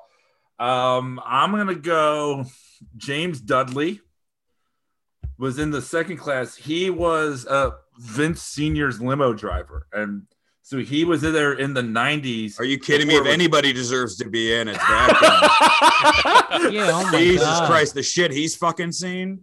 Holy shit. I He agree deserves with- a goddamn I agree. Pulitzer Prize. Nobel Prize. All the cum and blood. yeah. Man, Where do you think they came up with the idea of naked Midian, Mike?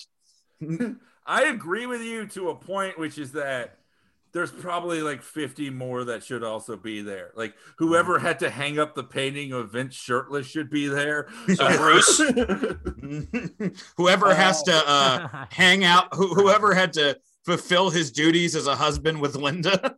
again, Bruce. So yeah, basically this is the Pritchard Award. I'm gonna say this is specific, but Barry Windham should not be in there for the Horsemen. It should be Ole. I know that Ole was a dick. I know that he's called Linda very terrible things when they met. But he doesn't have to be. He did, right? He called her the C word when they met. Yeah, apparently. Wait, why did he do that? Because he doesn't know how to say hello, Scott. Okay, but So, to be fair, but Mike, the he thing also is- said no when they talked to him. He's like, he didn't want anything to do with it. Oh, I didn't know that. I thought that they were punishing him. They'll gladly take his name and likeness. But Yeah. no, he was like, He's like, no. calling my wife a cunt, that makes you a babyface, pal. I just only in the sense that he was a horseman, and if you're going to induct the horseman, it should be that version. And then I would say, I gotta go Drew Carey, because he did the one thing and that was it. And then person I would put in, you guys all had great answers. I'm gonna go fucking Cyndi Lauper. Really deserves Yes. it. I don't think that there's anyone besides Andy Kaufman that's not in celebrity wise, but she's alive. She did so much for that company. When we were talking about Hogan and Vince and who made WWF, her name has to be in the conversation. And That sounds like beef, though, right? That sounds like she saw too much. that sounds like Vince doesn't like the message behind the song True Colors. No, it's like she saw where they made Lou Albano sleep, you know? But yeah, I think that even if she's not there or accepts over Zoom or whatever, they gave it to Shatner. He did one thing with Bret Hart or whatever. Cyndi totally deserves it. All right, I'm He gonna was go. promoting Tech War, damn it. He deserved that. The three I'm going to take out are Nikolai Volkov, Coco Beware, and Brutus. And I'm going to put Vader in because he hasn't been in yet. He's one of the best big men ever, and he wanted to get in before he died. It's really sad that he didn't. I also forgot to tell you guys, for next week's Grimmicks, we're going to do, there's always the question, Beatles or the Rolling Stones, right? Tupac or the Notorious Big. Well, next week, Man Mountain Rock or Mantar. God damn it. What? Notorious Big. Oh, B.I.G. Notorious Sorry, Big. B.I.G. Starring Tom Hanks. Man, you take the reins. Anyway, it's just Dan wishing he was a rapper to Zoltar. I'm the Notorious Big. I also like this recurring theme now. Every week we make fun of Dan, and he turns into like our dad's like, I will turn this podcast around right now. But we'll go back to Ed Leslieville, motherfuckers. But in honor of the 90s new generation Shawn Michaels roast that we're going to have, it's going to be Man Mountain Rock or Mantar. Which gimmick was the worst? And I'll be looking forward to that next week. Number 10, and we try to end every podcast on a positive note. It's time for our mark out moment of the week.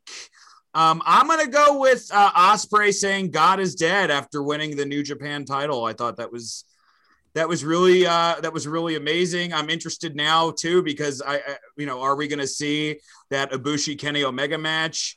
And look, I'm going to talk about it for Patreon, but the Walter Tommaso Ciampa match is a blast. And the Bria Utami Stardom, I've only seen, if somebody could send me the full match, I've only seen clips, but man, I know it's a Stardom match, but it feels like a G1, like one of the last like hard hitting matches. It's fantastic. Robert, what was your mark-out moment of the week? Mine came from All Elite Wrestling Dynamite when Tony Schiavone was standing out there to bring out Sting, and he says, "This never gets old." And the complete lack of sincerity with which he said this was vintage. I hate this Tony Schiavone, and that made me very, very happy. Mike, I'm gonna go. I gotta go with the Walter Ciampa. I saw it. I mean, I'm the least of the four of us to get engrossed in a actual wrestling match. Everything I love about wrestling is mostly not the wrestling itself. It's all the weirdness and the history. But this match sucked me in and made me a fan, and phenomenal work from both these guys. Scotty. Okay, yes, Walter Ciampa was awesome, and I did love that a whole lot. But, dude, Will Ospreay winning the title is my mark-out moment of the week, especially because I didn't want Ibushi to lose it. But then it happened, and Will cut the promo, and I said, yeah, that's it. That's the guy. And then he did an awesome press conference after, and they set up 2 awesome matches, and New Japan is going to be good at least through. Yeah, I mean, they needed to make a change cool. because, I mean, not that this is at all Ibushi's fault, but they haven't been. No. And also he hurt his foot. They haven't been drawing great. And, obviously that has so much more to do with COVID, especially because that's a country that takes its health a lot more seriously than us. So they're not going to just squeeze into a fucking bus, to go see a wrestling show like we will. But Ospreay Shingo, which is a match that was announced the next day for the title, sold out in 24 hours. So oh wow, that's amazing. Yeah. Zach, would you have a different mark-out moment of the week than any of us? I was really happy to see a lot more people in the NXT crowd. It got me. Yeah, that was cool. So that. Oh, wait till Mania then, dude. Oh, special shout out mark-out moment of the week. It would have to be QT's continued meltdown, because I think it's with just friend of the show Andrew here. Goldstein. They had a Twitter beef. Andrew's producer, Dark Side of the Ring. It was a squash match. Yeah, it was a squash match. It was pretty hilarious, man. It topped me. Basically, Andrew called out that he was reading from a prompter, and then he was like, "Fuck you" or whatever. No, come to my school and I'll beat the shit out of you. No, I'll beat the fuck out of you, piece of shit. It was even more aggressive. Yeah. And then what was Andrew's response? Let me know what promo classes. I popped for that, man. That was he was on a roast of Goldberg. That guy's really funny. Friend of the show, Andrew Goldstein. Shout out Andrew Goldstein. Friend of the show insulting another friend of the show. Dude, the QT gimmick works now, right? Do you see how it works in the sense that even when it fucks up, you can go, this is part of it. It's so cool. It's so fun. Dear God. Let's get to first off, everyone who's a new listener who actually, as I try to thank the audience, Mike's dog attacks his wife in the background. I want to thank everybody new who's come to the show. I want to thank Conrad and Ad Free Shows and everybody on there. There'd be Dave or whoever. I want to thank All Things Comedy, Al and Brenton and everybody over there. They help make our lives a lot easier. I will be live tweeting from the Wrestle Roasts account on Monday for the Raw after WrestleMania. I'm going to be doing the Wrestle Inc. podcast that night, but I'm going to be live tweeting the podcast. We have a Twitter, follow us. We have an Instagram, follow that. We have a Patreon episode where we're going to be covering NXT Stand and Deliver, and we're going to be roasting New Jack. So it may be our last roast ever if we ever survive it. Please, if you like the show, tell your friends about it, spread the word, post about it, rate us, subscribe us, subscribe to us, subscribe us. I sound like fucking Jack Lemmon at the end of Glengarry going Ross. I have in my it's like they say I only have 10 seconds. I love you, Cheryl. The kids are my heart. You can also get my live dates on dansaintgermain.net. I'm going to be doing Laugh It Up in Poughkeepsie in June, and before that I'm going to be doing this gig in Iowa one nighter there. Robert, what you got, buddy? First of all, thank you to the Iron Sheik for talking about our podcast. Holy yes, very Iron excited Sheik. to That's a mark watch out us moment. rip Hogan. That is actually the ultimate mark out moment of the week is the Iron Sheik giving us the rub. That was great. And then you can follow me on Twitter at WWCreative_ISH. Look, WrestleMania is my Christmas for that account. It is my favorite 2 days of the year, live tweeting those shows. And my DMs are open if there's any suggestions that you guys want to see for the podcast, since I'll be sitting there for 2 nights in a row, ignoring my family, talking about wrestling.